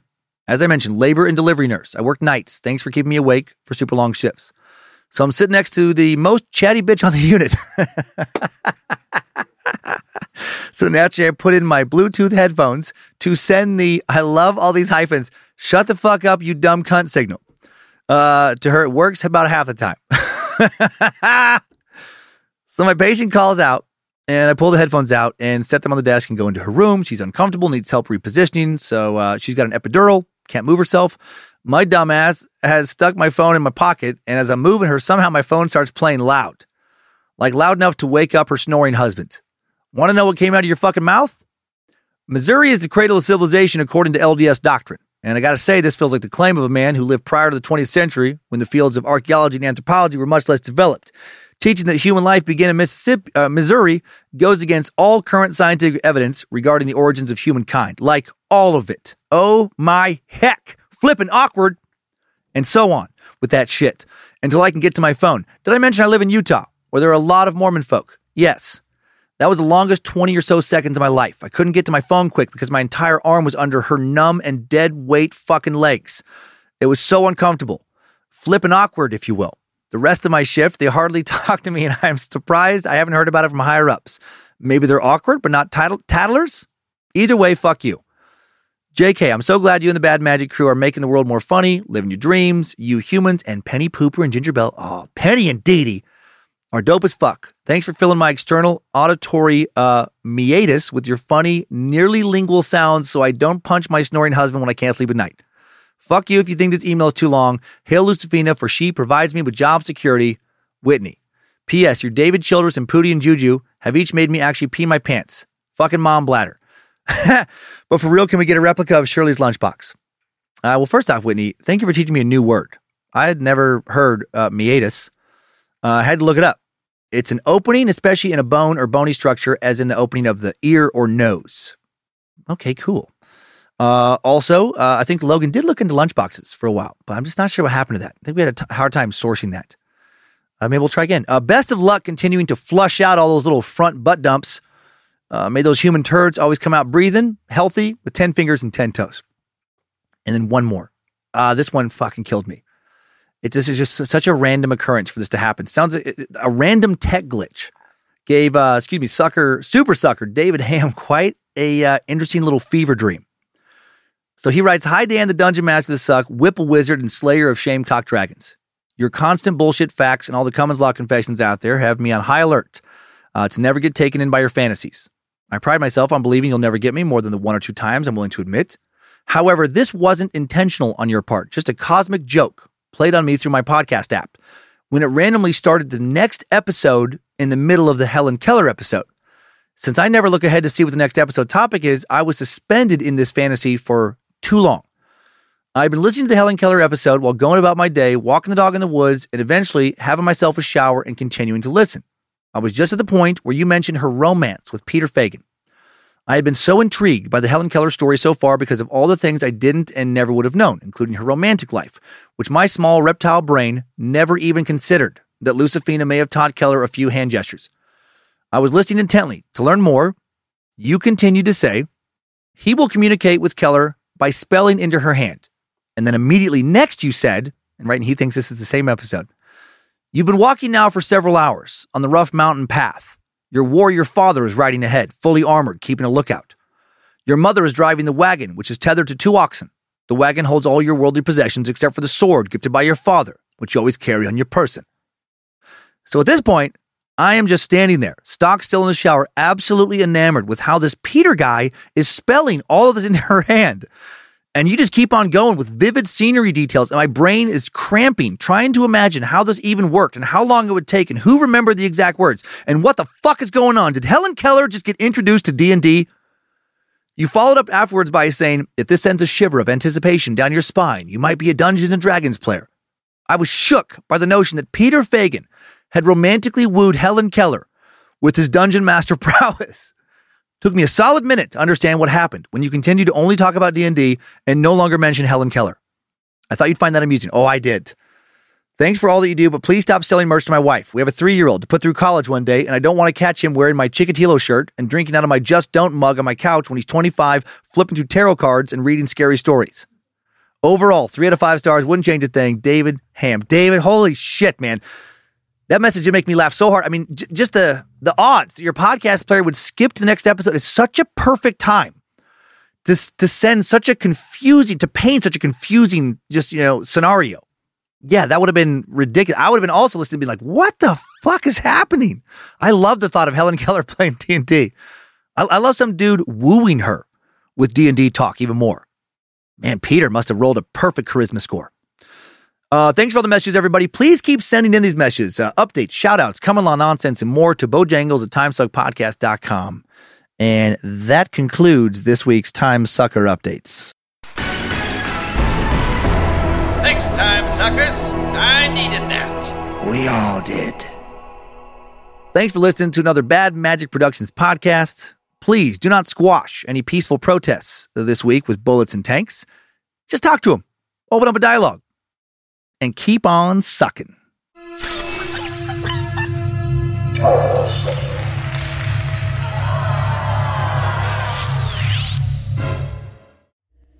Bad Magic Productions. I'm so glad I don't have to do this podcast in a communist nation like China. I wouldn't be able to. There would be no Suck Dungeon. It would be called like the State Studio for Audio Information and Constructive Storytelling. There would be no Time Suck. I think it would be called like Learning Time. And then episodes would be like, hello, I am Dan Cummins, and welcome to Learning Time, recorded in the State Studio for Audio Information and Constructive Storytelling.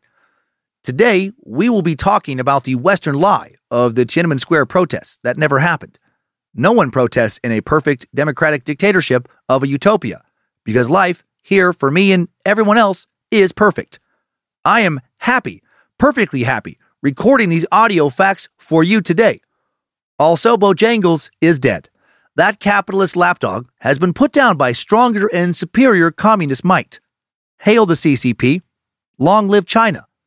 Long live hot, hard CCP father daddies, simply dripping in sexy soy sauce.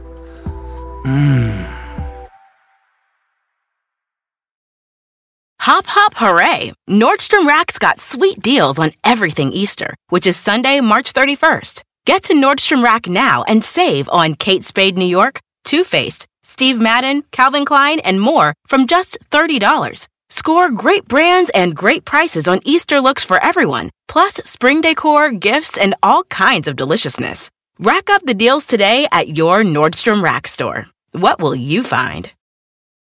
Luxury is meant to be livable. Discover the new leather collection at Ashley with premium quality leather sofas, recliners, and more, all built to last. No matter how many spills, scuffs, or pet-related mishaps come its way, the leather collection at Ashley is made with the durability you need for the whole family. Shop the new leather collection at Ashley and find chairs starting at $499.99 and sofas at $599.99. Ashley, for the love of home.